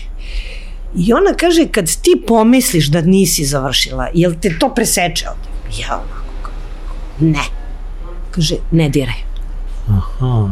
Ti si to na neki drugi način realizovala se, rešila nekim svojim putem. I to ti ne stoji kao neki, ne stoji kao kamen u cipeli. Ne. Meni je to ono kao greška, znaš što me ovo podsjeća, moja mama jednom je srela neka žena i prodala joj je neku burmu da je ona zlatna, da njoj treba, znaš na ulici, i ispostavilo se dok je ona došla kući neki bakar, niti je ovaj dala neke, i onda mama kaže, ja od tada ovu burmu nosim u novčaniku da me podsjeti na moju grešku. Dobro. Ja sam to tako shvatila, da li je greška, možda i nije, ne znam. Ok, ali sve je to bio put do tebe sada. Jeste, ne znam. Da si završila, možda bi prešla u nekom drugom pravcu. Možda bi bila prevoditeljka, nemam pojma, možda, ne znam. Ali, znaš šta sam još nekako mi dobijamo zaista znakove pored puta. Negde te to vodi i ti nekad nešto zapneš ku konj, kao i hoćeš, pa se sekiraš, pa onda si u fazonu, meni ništa ne ide, mene niko ne voli. I posle par godina ti ukapiraš, hvala Bogu da se to nije otvorilo, ne bi valjalo. Ima toga, i kao što i neki negativni događaji u životu, kao neka loša iskustva, iz njih naučiš mnogo više nego iz dobrih. Pa mnogo više. Ja sam radio u životu u firmama u kojima je stvarno bilo divno i odakle sam se trudio da okupim primere kako treba tretirati kolege, zaposlene, kakve uslove im treba obezbeđivati, i nekako mi je to bio sve to primjer za to, i kad sam nešto svoje pokretao u životu da pokušam da napravim tako nešto. Ali sam radio i na nekim mestima gde je to bilo sve suprotno od ono kako treba. Pa svi smo to prolazili. To je isto, to te nauči kako nikad da ne postupaš sa ljudima. Jedno i drugo. I to su dragocene iskustva, jedno i drugo, i koliko god u tim trenucima to bilo meni bolno i traumatično, i znam da sam išao na posao sa ozbiljnim čvorom u želucu, sad ne bih menjao to iskustvo. Jer ja neke greške bih napravio da to ja nisam proživeo. Ja bih prema ljudima možda bio drugačiji i to bi mi se osvetilo i platio bih mnogo skuplju cenu nego tada kad sam bio mlađi i kad se sve te rane brzo zarastaju i ti ideš dalje. I otreseš to i ideš dalje. Ali samo sad kad si rekao, ovo mi je samo palo na pamet, u stvari spomenula sam tatu, a mama kako je kod mene, u stvari kako me motivisala, baš zato što je ona nije imala tih kreativnih ambicija, ni za šta. I onda je bilo, dolaze gosti, Jasminka, ajde ti postavi, ti to lepo postaviš. Ili kad se pišu pisma, razglednice, čestitke, jao, ti to lepo radiš, ajde. Davala mi je prostor. I to isto jako. I to je bilo, nije te ometala. Tako da, na taj način, jako možda ni tata ni mama nisu u tom polju književnosti, ali su indirektno me nekako podržavali, i ono što je mnogo važno, što sam imala veliku podršku, kako kažem, sestara, jer ja imam dosta i od tetke, nekako dobre atmosfera i to je mnogo važno. Ta atmosfera... Crpiš odatle snagu, sigurno i podršku. Da, mnogo je dobro. Ja mislim da je imaš pravo i na grešku na kraju krajeva i da pogrešiš, imaš neko meko prizemljenje. Opet može da se podigneš da ideš dalje. Ali evo sad moram nešto sebe da pohvalim, posle ovog španskog. Znači, ja to prekinem, uletim u marketing, jedno dete, drugo dete, ja sam rano postala mama. Ti si 23 godina dobila sina. Da, sa 23 sam dobila sina, da. Igor ima sad 3 sina, tako sam ja baka. I nekako to nisam se više vraćala na španski i sad, evo viš ti neki krugovi koji se nameštaju.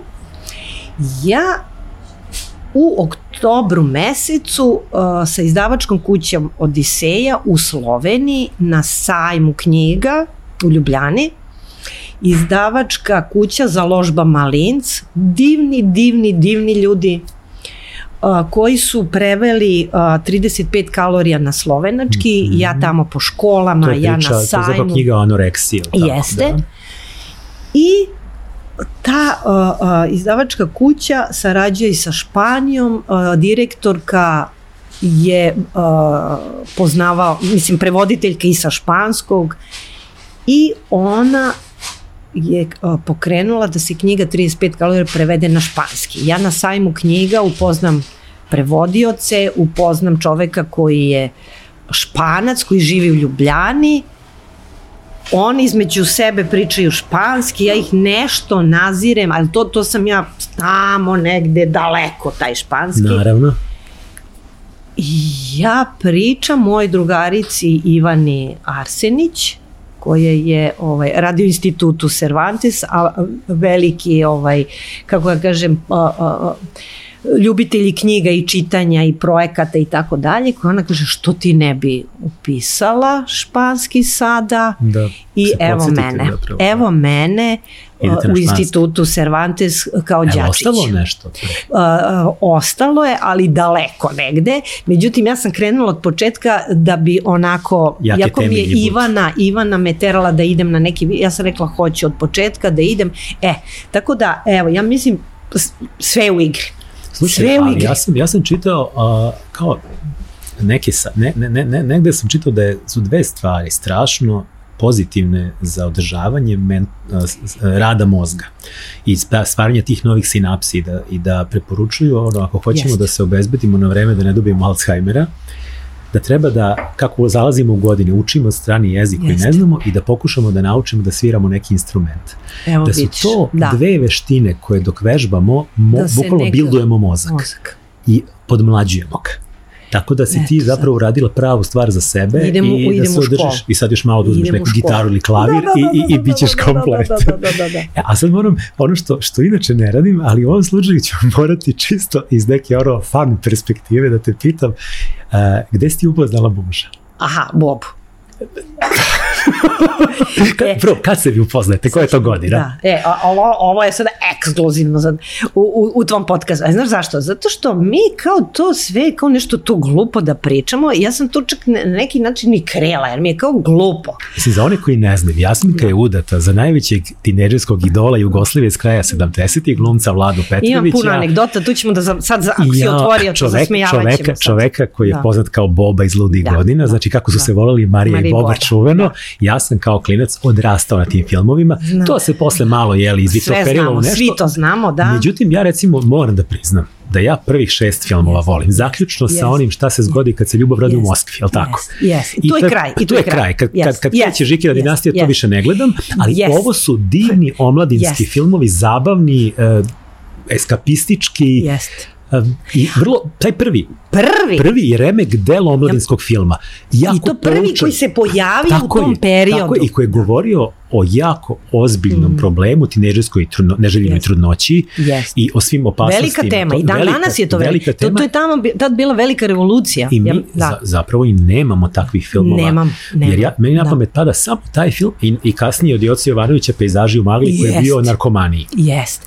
A Vlada je trebao tu da igra, međutim nije mogao jer se s njim, on je stalno bio nekako, pošto su bili ovi serijali, onda je nekako ugovorom bio vezan da to drži. A to se štancovalo, to je išlo svaki godinu dana film. Mislim, Vladina teorija, jeste, Vladina teorija prva 3, on je još strožije, ali nekako posle to išlo, ali prvi taj Lude godine su dobili nagradu UNICEF-a za humanu poruku filma, prvi je Padre Padrone, a drugi je bilo, znači, na svetskom nivou Lude godine. I ja znam iz Vladinih priča da su oni tada gostovali, znači koje su to? To su neke 78, da, i išli po Jugoslaviji, nije Srbija, Jugoslavija je tad bila, i posle prikazivanja filma su bili razgovori. I znam da mi je Vlada pričao da je u jednom trenutku on nešto između filma, su imali pauzu i tog razgovora, otišao do WC-a i kaže, vidi momka kome je pozlilo i pa u nesvesti. Vlada krene da ga osvešćuje, diže šta je bilo. On kaže, pa ovo je moja priča. Recimo. A ima tih priča. Bukvalno, da. Tako da, to je u stvari značajan film i tema, ali nažalost on je sa tim nastavcima nekako, kad kažeš ni podaštavajući Žikine dinastije, i onda to padaju i ovi koji su okej, ali ajde sad tako je. A sad ću ti kažem kako, ja mislim da... Ti ga upoznaš kad je on zvezda. Sad ću ti kažem kako, znači moja mama i njegova mama su zajedno radili u Centropromu. Jo Bože. I moja mama dolazi, ja u 6. pomenutoj gimnaziji, Dustin Hoffman, kako se zove, molim te? Kramer protiv Kramera. I Diplomac. Ponoćni kauboj. Ja sam Ponoćni kauboj gledala kako je to remek delo. Od 5, pa onda ostanem odmah 7. Znaš, ja sam tako. Ali to je fantastično. On je John Voight i John Schlesinger režirao. Da. Mislim, ja to gledam, plačem, smijem se sve. Znači, taj fazon sam bila. I sad dolazi mama i kaže, evo moja koleginica Mira, ti to znaš, ona mi je dala brdo nekog materijala, kao ko je on, njen sin, nešto, neki film. Ja to ako gledam s neke visine, kao Lude godine, kao ja. To je prva reakcija. Znaš, posle Leptir film, znaš... Dustin Hoffman je glumac, a ne ovi. Da, kak je Lude godine. Ja to nisam gledala. Jer bi rekli, klinci, tebi to bio cringe. Da. I to kao, Bože me sačuva. Ja onda... Da, ali se u stvari ja setim da sam ja u jednom trenutku bila u grupi Bate Miladinovića, gdje je bio i Vlada, gdje je bila Sonja Savić, gdje je bila cela garnitura, te jake klase, gdje svi su oni tamo u Radio Beogradu. Ja sećam da sam ja njega tad videla i to je bilo pip, ali ništa kao. Bio lep, zgodan dečko, visok ritak, kosica. Sve to, da, ništa, pa onda dobijem, znači, ovo da je on glupo, ne, meni to glupo. Onda smo imali, i to mi je drago da pomenem 2 osobe sada, 3. Znači, Vlada je u to vreme paralelno sa filmom bio u Radio Beogradu i radio kao tonac, radio je s novinarima, ali radio je tu kreativnu montažu koja je tad bila sa Miletom Piletom, koji je onda u stvari bio, mislim, zvezda. On se zabavljao s mojom drugaricom, Marijom, koja je nažalost pokojna, i moja još jedna drugarica Mira Tončić, mi smo bili ekipa i mi smo se onda viđali, pile, pa tu. Da. I sad ja sve vreme tako kao, Boba. On je toliko bio popularan, ali to je stvarno. To je meni... Cijela Jugoslavija, to su 100.000 gledalaca. Kaže, dolazi poštar, to je meni njegova mama priča, Vladina, kaže, dolazi poštar, zvoni i kaže, gospođa Miro, šta radi Vlada ovolika pošta? Znači, on je u zgradi, u Rooseveltovoj tad živio. To je ovako brdo bilo. A pismo, obožavateljki? Iz celog sveta, on je iz Rusije, dobro, sad nije ceo svet, sad ja.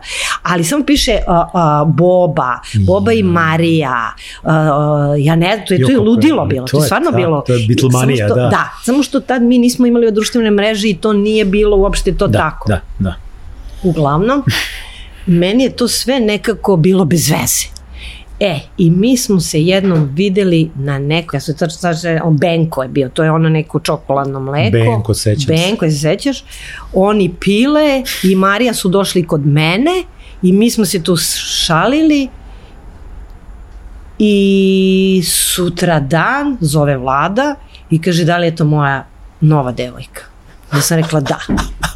Eto, to je tako bilo. I tako je počelo. Da. I evo dan danas, da. Pa divno. Ali to je valjda kad se nekako, pazi, bilo je kriza, samo da se ne zavaravamo, naravno.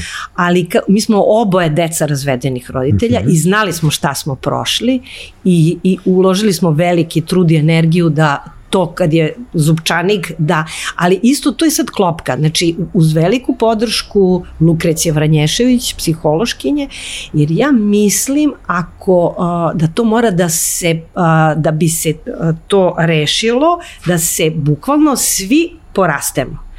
Ako ostanemo u istoj ravni ili ako različito rastemo, ili različito, to je problem, onda se zatrpava i onda živimo u lažnom. Ja stvarno mogu da kažem da smo mi to na konstruktivan način, mi smo dosta i radili zajedno i Vlada je meni podrška broj 1 i ja njemu. Čime se on sad bavi? Vladimir je odnedavno u penziji. Da, do tada šta je radio? Vlada je, što je samo jednom prekinuo tu glumu? Pa zato što su to bili ti filmovi, onda je on dugo bio u Radio Beogradu i zato se on nije uzvisio, jer je on sve vreme imao potpuno jedan svoje zanimanje, radijsko, snimao je Indeks,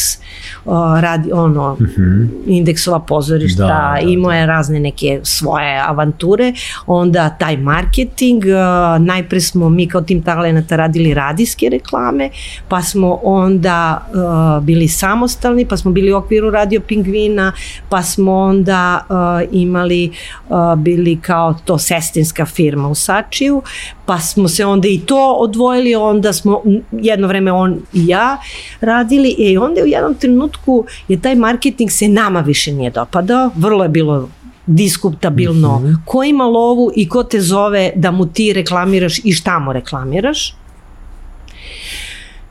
I onda je još dodatno ušla politika u marketing, gde je to lobiranje bilo, ti moraš da si prvo viđen na određenim mestima, na određenim promocijama, u određenim restoranima, nama to sve bila smaračina i mi smo ispadali polako iz tih krugova. Onda smo radili sa nevladinim organizacijama, da što smo sarađivali sa grupom 484, gde su bili razni neki projekti, humanitarni, neke sa porukom, sa nekim idejama, sa nekim. Onda smo mi radili marketing u okviru tog projekta, vizualni identitet, i onda se nekako odmah osjećaš da znaš da radiš nešto što će nekom da donese dobro, a ne sad da će neko da napuni samo svoj novčanik. A ti, znači radila si na radiju, šta si radila sve na radiju? Zato ja volim podcaste, zato što ja sam uz Vladu zavolela radio. Znači on je radijski čovek. Radio Pingvin je bio je uz Radio 92, bio meni omiljena stanica s početka 90. I stalno sam se nešto šaltao.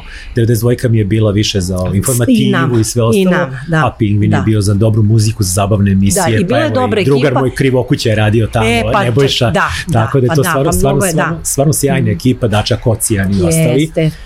A ovaj rad za dečije časopise tipa Tik-tak. Ali ja sam i tu imala emisiju, ja sam tu imala emisiju 200 iz mesta koja je išla subotom, nedeljom, i tu je ekipa bila, to su tad, oni su svi krenuli kao 6. i 7. razred, danas su oni odrasli ljudi. Jedan iz te ekipe je Stefan Arsenijević, koji je od uvek krenuo u okviru emisije, krenuo da prati film i oni su sve pratili i fest i tad je bio Sava centar. Mi sad ko vreme polove, baš se vidi koliko imam godina, ali tad je Sava centar bio i to je, znači Stefan ulazi, za njim cela ekipa 200 iz mesta i ja sam se trudila, oni su radili bez love naravno, ali sam im ja omogućavala karte za predstave, za izložbe. Da, što tim godinama kad si klinac, to ti je sve. To ti je sve, i onda ne nabavim kartu, oni hoće da gledaju, Stefan prolazi i kaže, oni su sa mnom, sam uverena. A on prvi srednje. Onda oni svi prođu i ovi kao okej, i oni su gledali filmove, bio ih je pun Beograd, bili su u kulturnom životu i mnogi od njih su danas, jedan od njih je i Zeka milioner koji je bio u Vesti, Ivana Smolović, ona je sjajna Ivana, tu je bila i moje 2 sestre, hoću da kažem, onako baš je bila jedna dobra ekipa, Marija Simeunović, ona sad jako zanimljiva, ona je izvršila arhitekturu, ali ima isto baš onako zanimljiv rad sad. u toj nekoj kako kažem, pomaže arhitektama, daje im neku stručnu pomoć. Tako da ekipa je bila super i tu sam se ja kalila. Paralelno s time je bio tik-tak, pa sam ja onako malo nešto krenula da pišem. Isto zajednički neki imenitelj svih detinjstava, čini mi se ovde. A tu sad meni Bobo prilaze deca i kaže otprilike, moja mama je mnogo volela ili čak moja baka je volela tik-tak. Jeste, ja sam prvo išao Zeka, pa tik-tak, pa Kekec, pa onda neke dečije novine i tako, I bili su posle, bilo su Veliko dvorište jedno vreme, to je nešto Draganić. To je kasnije išlo, to sam ja već omašio. Ali recimo mi sad nemamo dečije časopise. To sam htio da te pitam. Nemamo, ali to je toliko važno, zato što je časopis je dobar prvo za budućeg ilustratora i budućeg pisca. Jer mnogo je velika odgovornost da sad neko dođe i kaže evo ja bih da objavim knjigu, pa znaš ono, a neko kad onda dođeš ti kod Ljilje u kreativni centar recimo, pa odneseš šta si je radio, pa ona pogleda. Da. A drugo, što je znači dobro za mlade koji negde mogu da razvijaju želju da postanu ilustratori ili pisci, što je mnogo važno, ali i deci šalješ tu, znači to su ti književni časopisi gde njima daješ mogućnost da ih uvučeš u književnost kroz manje neke forme. Manje zahtevne, nešto što neće odbiti odmah. Ja danas trudim da klincima uzimam mali zabavnik, politikin zabavnik, pa onda oni tu nađu nešto, ne siliš ih, ostaviš im pored kreveta, pored stola pa da vide i onda ih nekad uhvatim da listaju, da čitaju, da me pitaju nešto.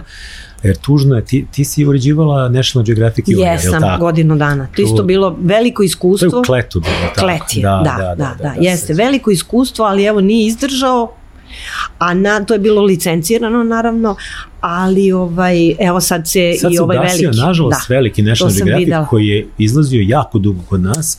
Ja sam se upušio za njega kad sam zapravo čuo da je ovaj moj drugar još sa fakulteta Igor Ril, koji je uređivao National Geographic, prešao u zabavnik. I to se desilo pre nekih možda godinu i po dana. I sad ja sam pomislio, ok, taj transfer mi negde ima smisla, znajući da Zefrino Gras ima već preko 200 godina i da će vjerojatno u nekad trenutku i dođe u penziju. I siguran sam da je rekao, pošto je Igor otišao na mesto zamenika, pretpostavio sam da je zapravo otišao da preuzme veći deo posla i da ga spreme za glavnog urednika, što mi negdje imalo logiku, prvo zasitio si se National Geographica posle 10 godina sigurno, a drugo, mislim, politikin zabavnik je politikin zabavnik. Šta god mislili o politici danas i svemu, ipak je to zadržalo neki nivo, ipak i dalje to vredi i nekako nema više tačke u našem uređivačkom poslu, nešto što je okrenuto mlađoj populaciji, a čak više ni ne mlađi, nego to politikin zabavnik. Ali sad sam vidio došlo do gašenja, što me negde nije iznenadilo, znajući opet ko je izdavač i da prosto to njih više ne zanima. I da neće, sad pitati ih da li razmišljaju o značaju za društvo, pa da razmišljaju ne bi radili to drugo što rade, tako da nema veze.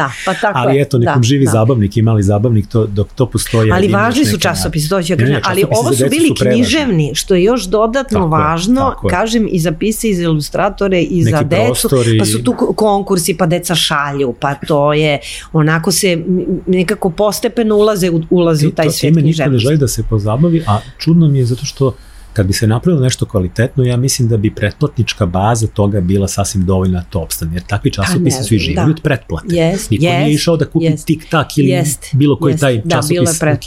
I svi smo se nekako pretplaćivali jer je bilo stvar normalna da se pretplatiš. Doduše, stvarno nije bila stavka, moram to da kažem, kad sam bio klinac, ali su valjda i tiraži bili ogromni u ono vreme. To je neko ludilo bilo. Stotine hiljade. Da, to je ludilo bilo u vreme Jugoslavije. Mislim, sve od Mikijevog zabavnika do stripova koje sam ja čitao, a ja mislim da sam svaki dan kupovao neki strip na kioscima, da to sam ja nešto dužino odvajao i ostajalo mi je za užinu, tako da ta roto hartija valjda nije mnogo koštala. Ali ja, znaš kako meni jako skakuće mozak, izvini. Sad se vraćam ja uživam u tom skakutanju. Dobro, na Vladu i sad kad pričaš škole, biblioteke, ja vidim pa sam se setila. Znaš šta je pošto mi kao to ništa nismo pričali, i Ana i ja, da smo majkeće. Nama je to kao glupo, da smo mi tako porodica koja, mislim, sin je dizajner. Ali to je čeka se već godinama pa ilustracije. Ne završila, primenjenu akademiju kod Rastka Ćirića i to je zanimanje. Naravno, to je zanimanje. A pritom je, za one koji ne znaju, njeno najpoznatije delo stripoterapije, koje je stvarno dobilo nagrade, pribećeno, i ja znam kako smo... Potpuno, a pritom ja znam po izveštaju iz prodaje u našim knjižarama, da je to stvarno jedan ozbiljan bestseller. Ali sjajan, bitan bestseller, ne bestseller, nešto što je drago ti kad se to prodaje. I sve se složilo. Ali onda neke knjige radimo Ana i ja zajedno u kreativnom i onda zove Jelena Dragojlović koja radi PR, kaže, aj vas dve, dogovorite se, ste ćerke ili niste ćerke, da znam šta da kažem. Ali znaš onda ko seoski mladi, nismo, kao, znaš, nama kao glupo, kao da oni ne pomisle. Čega se plašiš? Optužbe za nepotizam, šta? Da. A glupo je, ona je sjajna, mislim. Pa sam govori o nama, ali onda gledam na Instagramu, ne znam, znaš ono strani koja kaže, znaš ono, I'm proud to my daughter, znaš ono kao... Ispade ti ko da te sramotaš. Ja kad sam to pročitala, Annie Lennox je nešto nahvalila. Jeste, njena čerka peva divno, video sam, da. Ali ja sam bila onoga upadoh u fotelju, kao jao, znači šta je, mene sramota da ja kažem... Ti si odšla u kontru, da, ti si odšla opet u kontru. Po tom principu smo isto tako Vlada i ja, kao, ni tom priča da je moj muž, niti ja, i onda bude haos, zato što ja uvek u posljednji trenutak negde krećem, i onda ga molim da me odveze, biblioteka, škola, i onda... Da te vozio na motoru. Pa da, to je to. To sam čitao, to mi je toliko dobra priča. Da, onda on kaže, ako hoćeš motor, neko, joj, deću nama. I on kaže, ne mogu da se isparkiravam, mi stanujemo, parking zona, to je pakao za parking, ako ne, ja kasnim i onda ajde, 2 minuta straha, više se ni ne plašim, ali brže stignem i tako. Uglavnom sad Vlada kao staje ispred škole, znaš, sad ono svi ovako, đačin motor, strašno, Jasminka na motoru, anđeo pakla. Da, to je jedno, a nastavnici, bibliotekari, znaš, ono kao Boba, to je sad za decu zanimljivo što ja dolazim. Ali prepoznaju ga. Pa kako da ne. Ali je najveći hit, znači kad idemo u unutrašnjost, jer Vlada kao, recimo da me vozi do Jagodine, on sedi onda u kolima, ili ode da prošeta. A nešto uđe? Ne, pa ništa, ona ne ulazi i onda, izvinite, kao, znaš, kao njima sad neprijatno, pa ja sad kažem, pa, znaš, onda nekad zmuljam, onda mi još gluplje, ko da krijem, znaš, ono, pa kažem, jeste, jao, kao super, pa možemo da se slikamo i tako. Kako je to moć medija, televizije i bioskopa, da on 40 godina kasnije... On se potpuno promenio više, misliš šta on ima, ja ne znam koliko on je, znači on je 55, evo, ja samo znam te, ne umem da izračunam koliko imaš nešto, 60, pa da, znači, ono, prošlo vreme, uglavnom, i dosta ga poznaju po glasu. Jes, to se ne menja.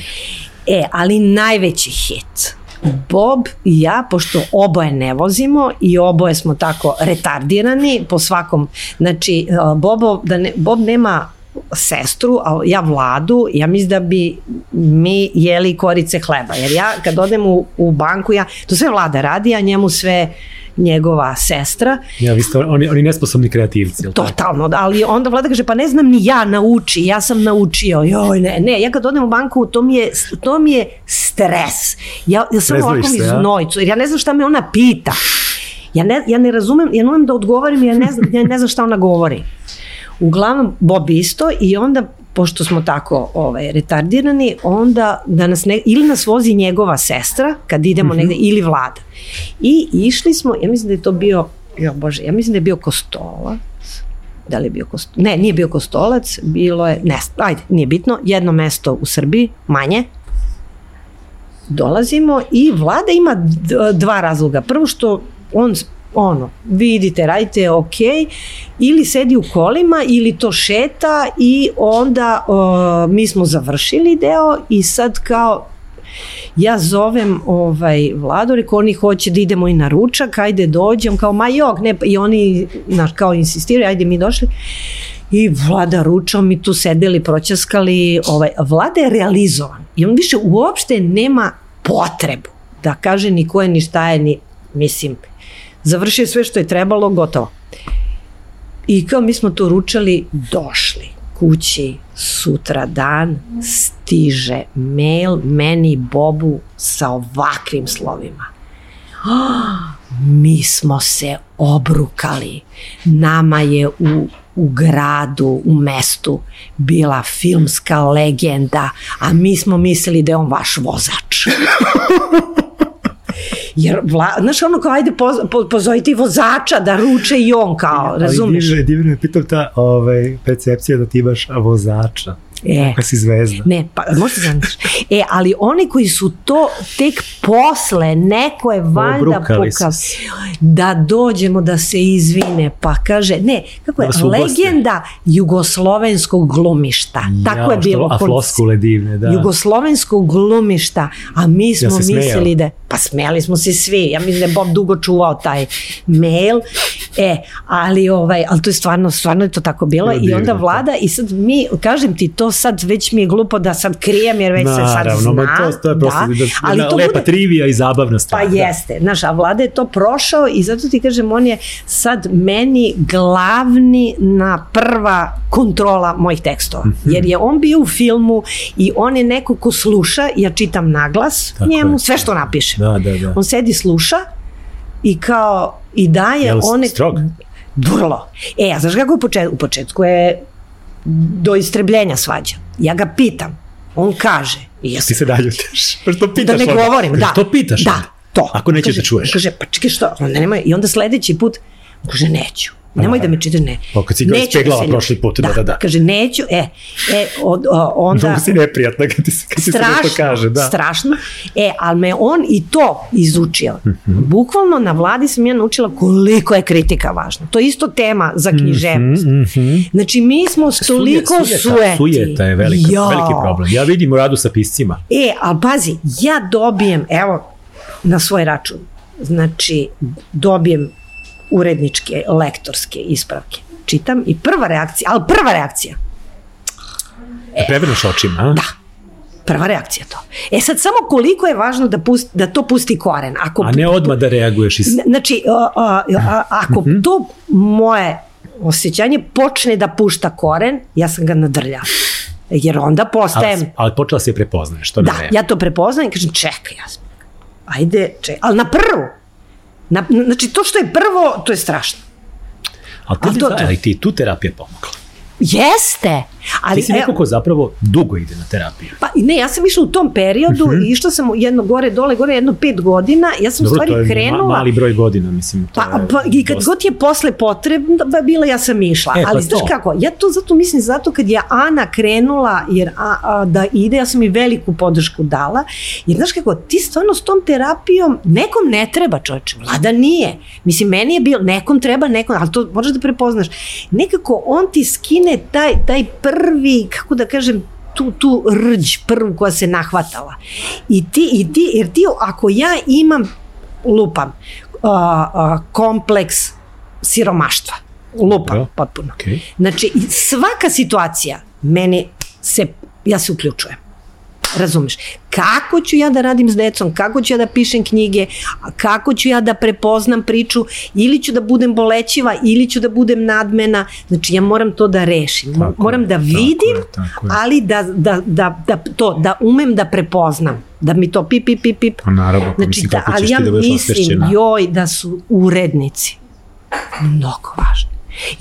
Manjak je veliki dobrih urednika. Ali mnogo su važni. I da dobro pročita i lektori. Bez dobrih urednika nema dobrih pisaca. Nema dobrih knjiga, ali ja sam toga svesna. Ali stvarno kad pišem, ja uvek stavim, jer bez urednika ti imaš kao pisac. Viš kako ja skačem, kao histerik s teme na temu.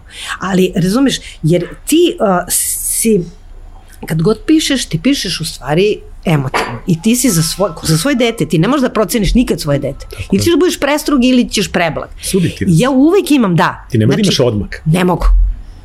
I kad on gleda, ja to tako vidim, da urednik gleda helikopterski, gleda od ozgo i on vidi, razumeš. I sad, ali meni je, ti kućni razgovori s Vladom su meni mnogo pomogli da ja tu, znaš, taj ego, on nas razbija, razumeš, da ga smerim, da mu kažem, sedi tu, budi miran i čekaj, slušaš. Pravi nam štetu. Da, znači, sedi, slušaj ti moj ego, šta sad Vlada govori, pa ćemo posle ti i ja, razumeš? Tako je. To mi je mnogo značilo, jer on iz tog filmskog, iz radijskog iz marketinškog, znači on ne sluša to književno. On gleda iz drugog ugla i onda kaže, totalno nelogično. I znaš da se još desi, još nešto, sve na svoj račun, onda on mi da primetbu i ja kažem, ne slažem se. I onda Ljilja u kreativnom centru isto to kaže. I ja ispravim. Aha. I onda on kaže... Kad ti ona kaže, onda... Da. Ali to onda te stvarno jedan put, pa drugi put, pa onda počinješ da vidiš da to ima smisla i da ima koristi. Sad, nekako polazim od toga da kad doneseš rukopis kod izdavača i kad je prihvaćen i kad krene da se radi, mi smo u istom timu. To je isto sa školom. Znači, đaci, roditelji, nastavnici, to je tim, kao i ovo, cela ekipa, dizajner, prelamač, mi smo svi ekipa. Isto kao i kad se snima film. Znači, ako jedan u timu pravi problem, mislim, neće biti dobar proizvod. Kad si shvatila da ćeš moći da živiš od pisanja? Pa ja do sad to nisam shvatila. Ali živiš od pisanja. Pa živim, ali znaš kako? Ja samo, pošto, evo, možda to nije dobro da... Jer si ti već 25-6 godina baviš time. To je tvoje osnovno zanimanje. I daš puno prevoda i puno izdanja, sarađuješ sa mnogim izdavačkim kućama. Ću da kažem, svoju egzistenciju obezbeđuješ pisanjem. Da. To je naravno uvek nestabilan i nesiguran posao i uvek se razmišljaš, jao Bože, ali dobro, sad si već stekla i ime i poziciju, sve sad je mnogo lakše nego što je bilo. Ali mislim da isto psihologija, pre toga bila. Psihologija. Znači, samo da se smiriš, bilo je panika. Kupili stan, kredit, pa kao, Ali što ti kažeš, drago mi je da sam prošla nemaštinu. Mi smo porodično prošli nemaštinu. Samo kad se mi smirimo i nekako poverenje u dobro. Biće sve ok. Biće sve u redu, da. I pazi, i to sam isto se uverila. Ako mi se učini ako mi neko učini nepravdu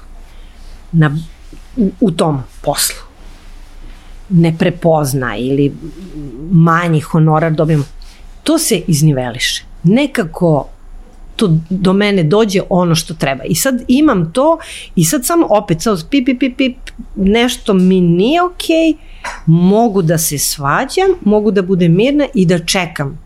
Razumeš, neke knjige su prošle veoma tiho, ali su odjednom se pojavile i onda su mi donele neku skroz iznenadnu dobrobit, korist, kroz pozorišne predstave, kroz, ne znam, film, kroz da je deca znaš, to je toliko... Kod knjiga je to posebno specifično. Jeste. I sporije. Knjige su spore. Spore. To sam poredio i sa, kažem, film. Sad je došlo do da film Šta je zaradio prvog vikenda, to je već pola zarade. I onda posle se to cedi kroz razne druge, ali to je zapravo relativno kratko trajan proizvod. Knjige umeju da ne prorade, pa da prorade kasnije. Nikad ne znaš. Ili da tiho rade godinama i da se zapravo ono što u početku izgledalo kao nepreterani uspeh pretvori one long sellere koji su zapravo najbolja stvar za svakog izdavača i za pisca. To je neka svima nama penzija jednog dana, ono što će kapljati, a neće prestajati. I to je ono što svi izdavači zapravo i jurimo. U jednom trenutku. Jer to što će biti hit mesec dana, super, to će malo da nas izvuče, ali zapravo ćemo živeti uvek od ovih.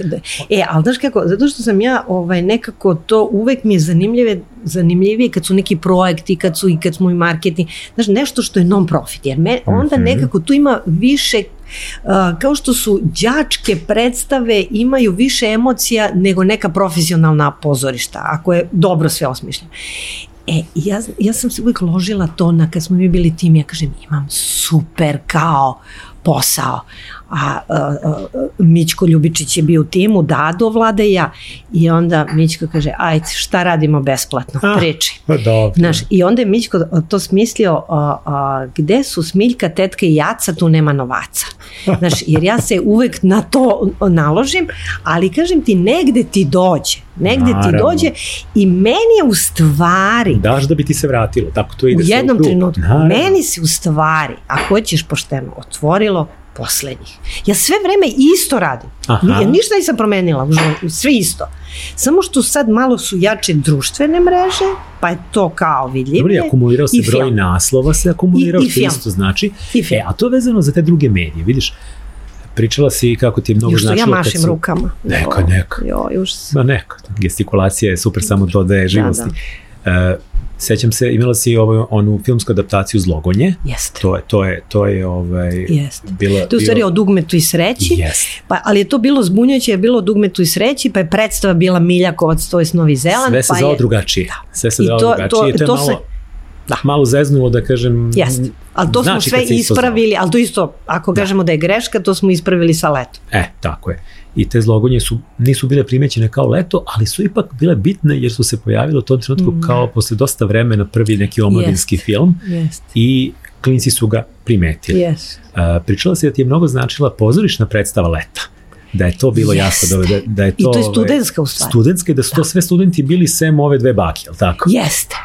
Ali ja mislim da je to isto mnogo važno kad radiš za decu i mlade. Znači, ja nemam to što sam naučila. Ja sa potpuno istom energijom, recimo, ako je intervju, odgovaram, lupam, i za vreme i za školski časopis. I zato što negde prepoznajem da je možda još važnije da se još više potrudim u taj školski časopis nego za vreme. To je studentska predstava, Patrik Lazić je radio i uglavnom su svi studenti i predivno su uradili, izvodili su je, krenuli su da putuju po Srbiji, međutim korona. Da. I onda su se oni svi razišli i to je otišlo. Ta korona uticala i na snimanje i filma, tako? Jeste, da, ta korona, ali divna je predstava, imala je baš onako snažnu poruku i skroz drugačija i od filma i od knjige. A kakav je tvoj odnos prema tome kad vidiš, jel imaš onaj moment, ok, to je sad već nešto drugo? Da, apsolutno. Pustila si ga. Da, ja dok radim, ja znam napamet svaku reč. Dok to čitam, da ja sam sva u tome. I kad pošaljem uredništvu, onda još neko vreme to zajedno radimo i zahvalna sam uredničkim komentarima. To sam uspela da shvatim koliko je to važno. I onda kad već to ilustrira, onda sve to dalje i gotovo. I ja uopšte više to je nekako, znam ja da je to moje, ali nemam emocionalnu vezanost. Pustila si dete, odraslo i ide dalje. I on ima svoju priču. Znači kad je predstava, ja ne preuzimam odgovornost, nijako je dobro, niko je loš. Ja navijam, ali to nije moje. Znači to je njihov uspeh. To je njihov uspeh. I meni je drago sve vreme da podržavam Leto i da ih šerujem i da ih da se radujem, gdje god sam mogla išla sam. I čak mi je lakše da pričam o filmu nego o knjizi, jer onda ne pričam o sebi i o svom proizvodu, nego o njihovom. A to sa filmom je ispao jedan fantastičan spoj tebe i Raše. To se nešto poklopilo, sve. To je jedan klik se desio koji smo svi, dok smo gledali.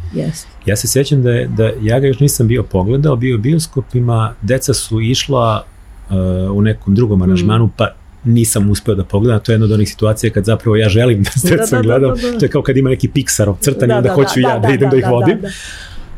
I onda sam sačekao TV. A u međuvremenu me je Miljenko Jergović iskritikovao zašto ja to nisam gledao, kako to ne sme da se propusti, kako je to najbolji film koji gleda. On je baš dao podršku veliku, i knjigu i filmu, ja sam duboko zahvalna. Znaš o hrvatsko izdanje knjige? Izaći će. Ko će objaviti? Ajde da to, zato što je u toku, da sad ne, javit ću. Još uvek nije izašlo, dakle, ne znam šta čekaju. Ali posle ovog filma, kad je sad bio u Hrvatskoj, prikazan na HRT-u. I kako čujem, bila je repriza zbog velikog interesovanja. Jeste, da. Ali to je to, samo si miran.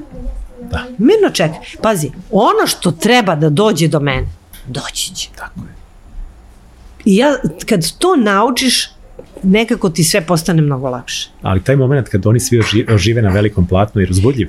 Uzbudljiv je. Jeste i kako ja to gledam da je to nešto, da nije to moje, to sam rekla Raši Andrić, rekao ja mislim da sam gledala 11-12 puta film i uvek mi je zabavno gledam u drugom ambijentu kako publika reaguje dečija, kako odrasli, kako u jednom gradu, kako u drugom, kako u inostranstvu.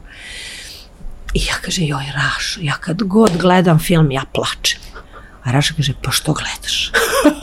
Vrlo jednostavno.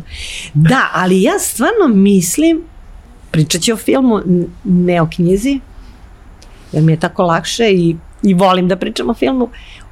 katarzična je. I mi svi plačemo kad gledamo. Ali su te suze lekovite i ti iz bioskopa izlaziš opušteni, smireni. Pročišćen. Da, pročišćen. Eto, to je Raša odradio i ja sam presrećna što je to Raša, njegovo delo, i cela ekipa je veličanstvena. Sva deca, kamermani, tonci, glumci, to je montažer, da ne znam, mislim, scenografkinja. Ja sam sa svima njima, evo, u toku, posle i postala prijatelj i divno iskustvo i divni ljudi. I mislim da je to uspeh, kad god je dobra energija, to se nekako dobar bude i proizvod. Jer ono to kažu, ako ti u mleko staviš kap otrova, to više nije mleko. Tako je. Ako je u timu jedan koji je negativan i koji mrači, jedna trula jabuka, da. To onda bude, ovde je baš nekako dobri ljudi su se okupili. To je divno. Dobri ljudi. A na čemu sad radiš? Joj, hvala ti. Nije. Evo, spomenula sam sad sve ove urednice, ih prozivam. Uvek kasnim, uvek probijam rokove, onda se povučem, ne javljam, pa se onda javljam, pa se izvinjavam, pa se posipam pepelom i tako. Znači, dve zanimljive stvari.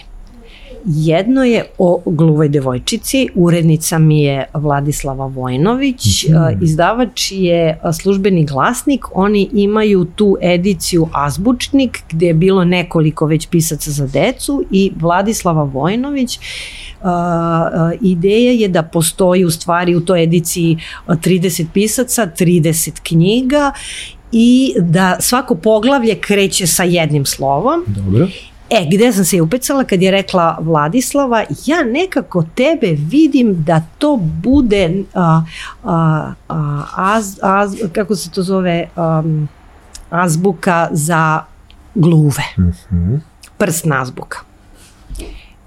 Meni mora da bude teško da bi se u nešto uvukla i tako je krenulo moj istraživački rad i ja sam uradila prvu ruku i sad treba da drugu ruku.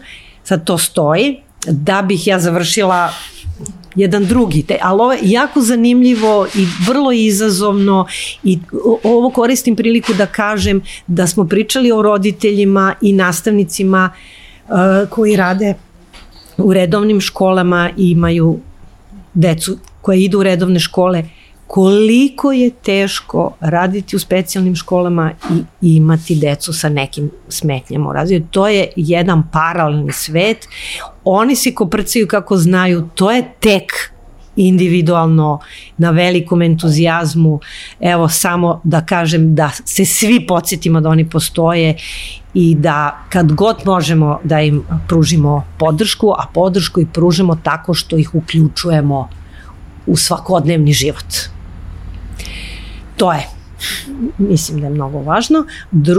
Druga stvar koja mi je isto izazovna, znači zvala me je direktorka biblioteke iz Velikog Gradišta, Milena Rodić-Dimitrijević, koja je pokrenula u stvari podsjećanje na jednu našu književnicu koja se zove Milica Janković, koja je živela s kraja 19. početkom 20. veka, rođena u Požarevcu, a najlepši deo detinjstva provela u Velikom Gradištu i dalje bila u Beogradu i lečila se, bila bolesna i zaboravljena. Umrla je 39. počeo je Drugi svetski rat i to smo mi. Znači, ne znamo. Znači, bila je toliko popularna, pisala u svim časopisima, družila se sa Andrićem, nju je izuzetno cenio Jovan Skerlić, Isidora Sekilić je bila drugarica, Desanka Maksimović je učestvovala na nekoj dobrotvornoj pomoći zbog njenog zdravstvenog stanja. Znači, možemo mi sad da tumačimo da li je ona okej, nije, mislim, svaki klasik ima u odnosu na današnji trenutak neke poglede s kojima se ne slažemo. Ali nekako to delete, I ona napravi najpre direktorka jednu tribinu, stručnu, naučnu, gde pozove književnu ekipu koja su nju krenuli da izučavaju, da čitaju, da je analiziraju. Onda se pojavi njena biografija na knjiženstvu gde je uradila Biljana Dojčinović sa svojom ekipom. Sad polako nešto se pojavljuju i neka izdanja njena, da negde se ovako, sad, gde se ja opet upecam, mene zove direktorka i kaže ja pišem sad projekat, ja na ulici, nešto žurim, kasnim i ona kaže jel bi ti radila o njoj knjigu za decu, o Milici Janković. I ja kažem pa dobro, kao, hoću, kao. I prekine vezu i pomislim, valjda neće da dobije taj projekat, kad ću i to da završim. Dobije projekat i ja počnem da istražujem. I ali to je taj istraživački deo fali u našim školama. Ti ulaziš u jedan neki svet koje tu nešto ti se sviđa, ne, ali ti razvijaš taj kritički odnos, šta je dobro, šta nije, kopaš internet, biblioteke. Mislim da to fali đacima, koje god da je tema. A bilo bi im jako zanimljivo. Bilo bi jako i da ideš na to, da ne mora njima sve da se svidi. Nek daju, da imaju, da se to njima ne sviđa. Pripremiš ih za život, neće im se sve sviđati. Upravo to. Zato ovako sad to tako objašnjavam. Sad ja sam radim na tome, mnogo sam spora jer sam neorganizovana kao osoba, pa i u načinu rada čitam, ostavljam, krećem, dođem na podcast, odem kući, znaš ono ko malo ručak, ali je zanimljiva tema i zanimljivo kad vidiš to, kako je nekad bilo, jedna od njenih priča koja me baš dirnula, znači one u stvari najjače bili između dva rata. I u stvari kad je krenuo Drugi svjetski rat, znači sve bio presek, naravno. Kad je se od 1945. druga merila vrednosti, druga imena, ne potpuno palo u zaborav. Jako zanimljiva biografija, znaš da se o njoj napravi film, ali bukvalno koliko ima materijala, ona je prva dala javnu kritiku Andrićevog eksponta, recimo, koja i ono što dala pozitivni stav. U nekoj, da kažem, lepoj poplavi tih knjiga o snažnim, znamenitim ženama, pa i Srpkinjama, nekako ona nigde nema, ali to je onako dirljivo kad ti vidiš šta je sve uradila, kad ti to otvoriš te njene, ko je o njoj pisao, kako je pisao, mislim da je odjednom sad tu su bila kao neka dva stava, da li jeste, da li nije, a kad ti pogledaš i Mirjam, kao pa je ima, a mislim da je on mnogo kvalitetno, ali recimo, ovo sam htjela isto da kažem, ona je bila jedna od njenih priča, dosta su autobiografski, i sad ona priča kako je ona kao devojčica bila jako uspešna, odrasla je bez oca, a pazi to, mama sa 3 ćerke iz Velikog Gradišta dolazi u Beograd. Znaš ti kako je to onda bilo? Početak 20. veka, sa skromnim primanjem. Da. Dolazi u Beograd, ona kreće u školu i daje sve od sebe i to je ta škola gde se učilo i ona bila motivisana da radi i učiteljica je da podršku da će ona da sigurno dobije tu nagradnu knjigu na kraju godine, dolazi revizor i ona je sva važna, došla je, očekuje i revizor proziva drugu devojčicu i ona ne može da veruje, a toj devojčici tata je ugledna ličnost i bogati trgovac u tom eto ti klasno društvo. Kad se to pojavilo? Ja to sad čitam, rekao, Bože, od kad to sve ima? Mi smo nekako, ono što je bilo, mi idealizujemo. Ma ne, pa tek i tad bilo klasno podeljeno. Da, vrlo. Tako da, evo, sad sam se ja rasplinula, ali mi je zanimljivo, eto, da podelim, jer je stvarno nekako zanimljiva. Sad će sigurno neko ko posluša malo da krene da izguba, da potraži, da vidi, ima sigurno šta da se nađe. Poslednje pitanje po običaju, šta čitaš, gledaš i slušaš? Šta bi podelila sa našim... Čekaj, pa čitam, evo sad stvarno ovo mi je aktuelno, mi je to posao, Milicu Janković. Čekaj, čitam ovu knjigu što sam spomenula što je Ana Pejović i to čitam sa olovkom isto, običnom prevodim. Znači, kako upropastiti državu od demokratije do autokratije. Tako se zove knjiga. Onda, i znaš šta sam skoro gledala i to mi se jako dopalo, čak je film na YouTube-u, poslednji film Gorana Paskaljevića, koji, evo sad ne mogu sjetiti kako se zove, koji govori u stvari o čoveku koji igrom slučaja saznaje da je on u stvari jevrejsko dete. I evo ja ne znam kako se zove, to ćemo nekako pa da dopišeš, ne znam, stavit ću ja link ispod. Ja ću ti, pošto ima i na YouTube-u. Ti mi pošalji, ja ću staviti link ispod videa. Drago mi da ima. Vlada je, kaže, nešto je nekoga je film preporučio na Twitteru, Vlada je Twitteraš, pa ja i kaže, ajde da odgledamo film. Ja rekao, joj, gde sad nešto mi kao, ali ono kad te uvuče film, i kako on saznaje o njegovoj prošlosti i kako ulazi u priču. Pojavljaju se čak i Hadžimanov stariji i vrlo igra Glogovac. Znaš kako je dobar film? Pa evo, zato ga spominjem. Gledali smo je, da, i drago mi što je na YouTube-u. Šta slušam? Joj, znaš šta, nekako, evo sad ću da ti kažem najiskrenije. Kako to kod nas izgleda, kuhinja, sudopera i ovde imamo oko jednu malu policu i tu je oni starinski, oni mali, tako reći tranzistor koji je uključen u struju. Tako, ali... Slušaš radio? Radio, da. Slušam, kad god sam u kuhinji, taj radio uključim i slušam radio... Jel ima antena? Ima, ali antena ono kao žica, znaš onako, da. I slušam Radio Beograd, prvi program. I Radio Beograd i Radio Beograd 2, oni su nekako, toliko ima dobrih emisija, ja mislim jedino je tu još sačuvano, ovi svi drugi, sačuvaj me Bože, to svi znamo. Svi ostali ne kriju dobro raspoloženje, da, ovde ima nekog smisla, nekih stvaralaca, nekih autora, intervjua i sve. Još uvek ima i tih kulturnih emisija. Oni prolazi ispod radara, valjda, zato što...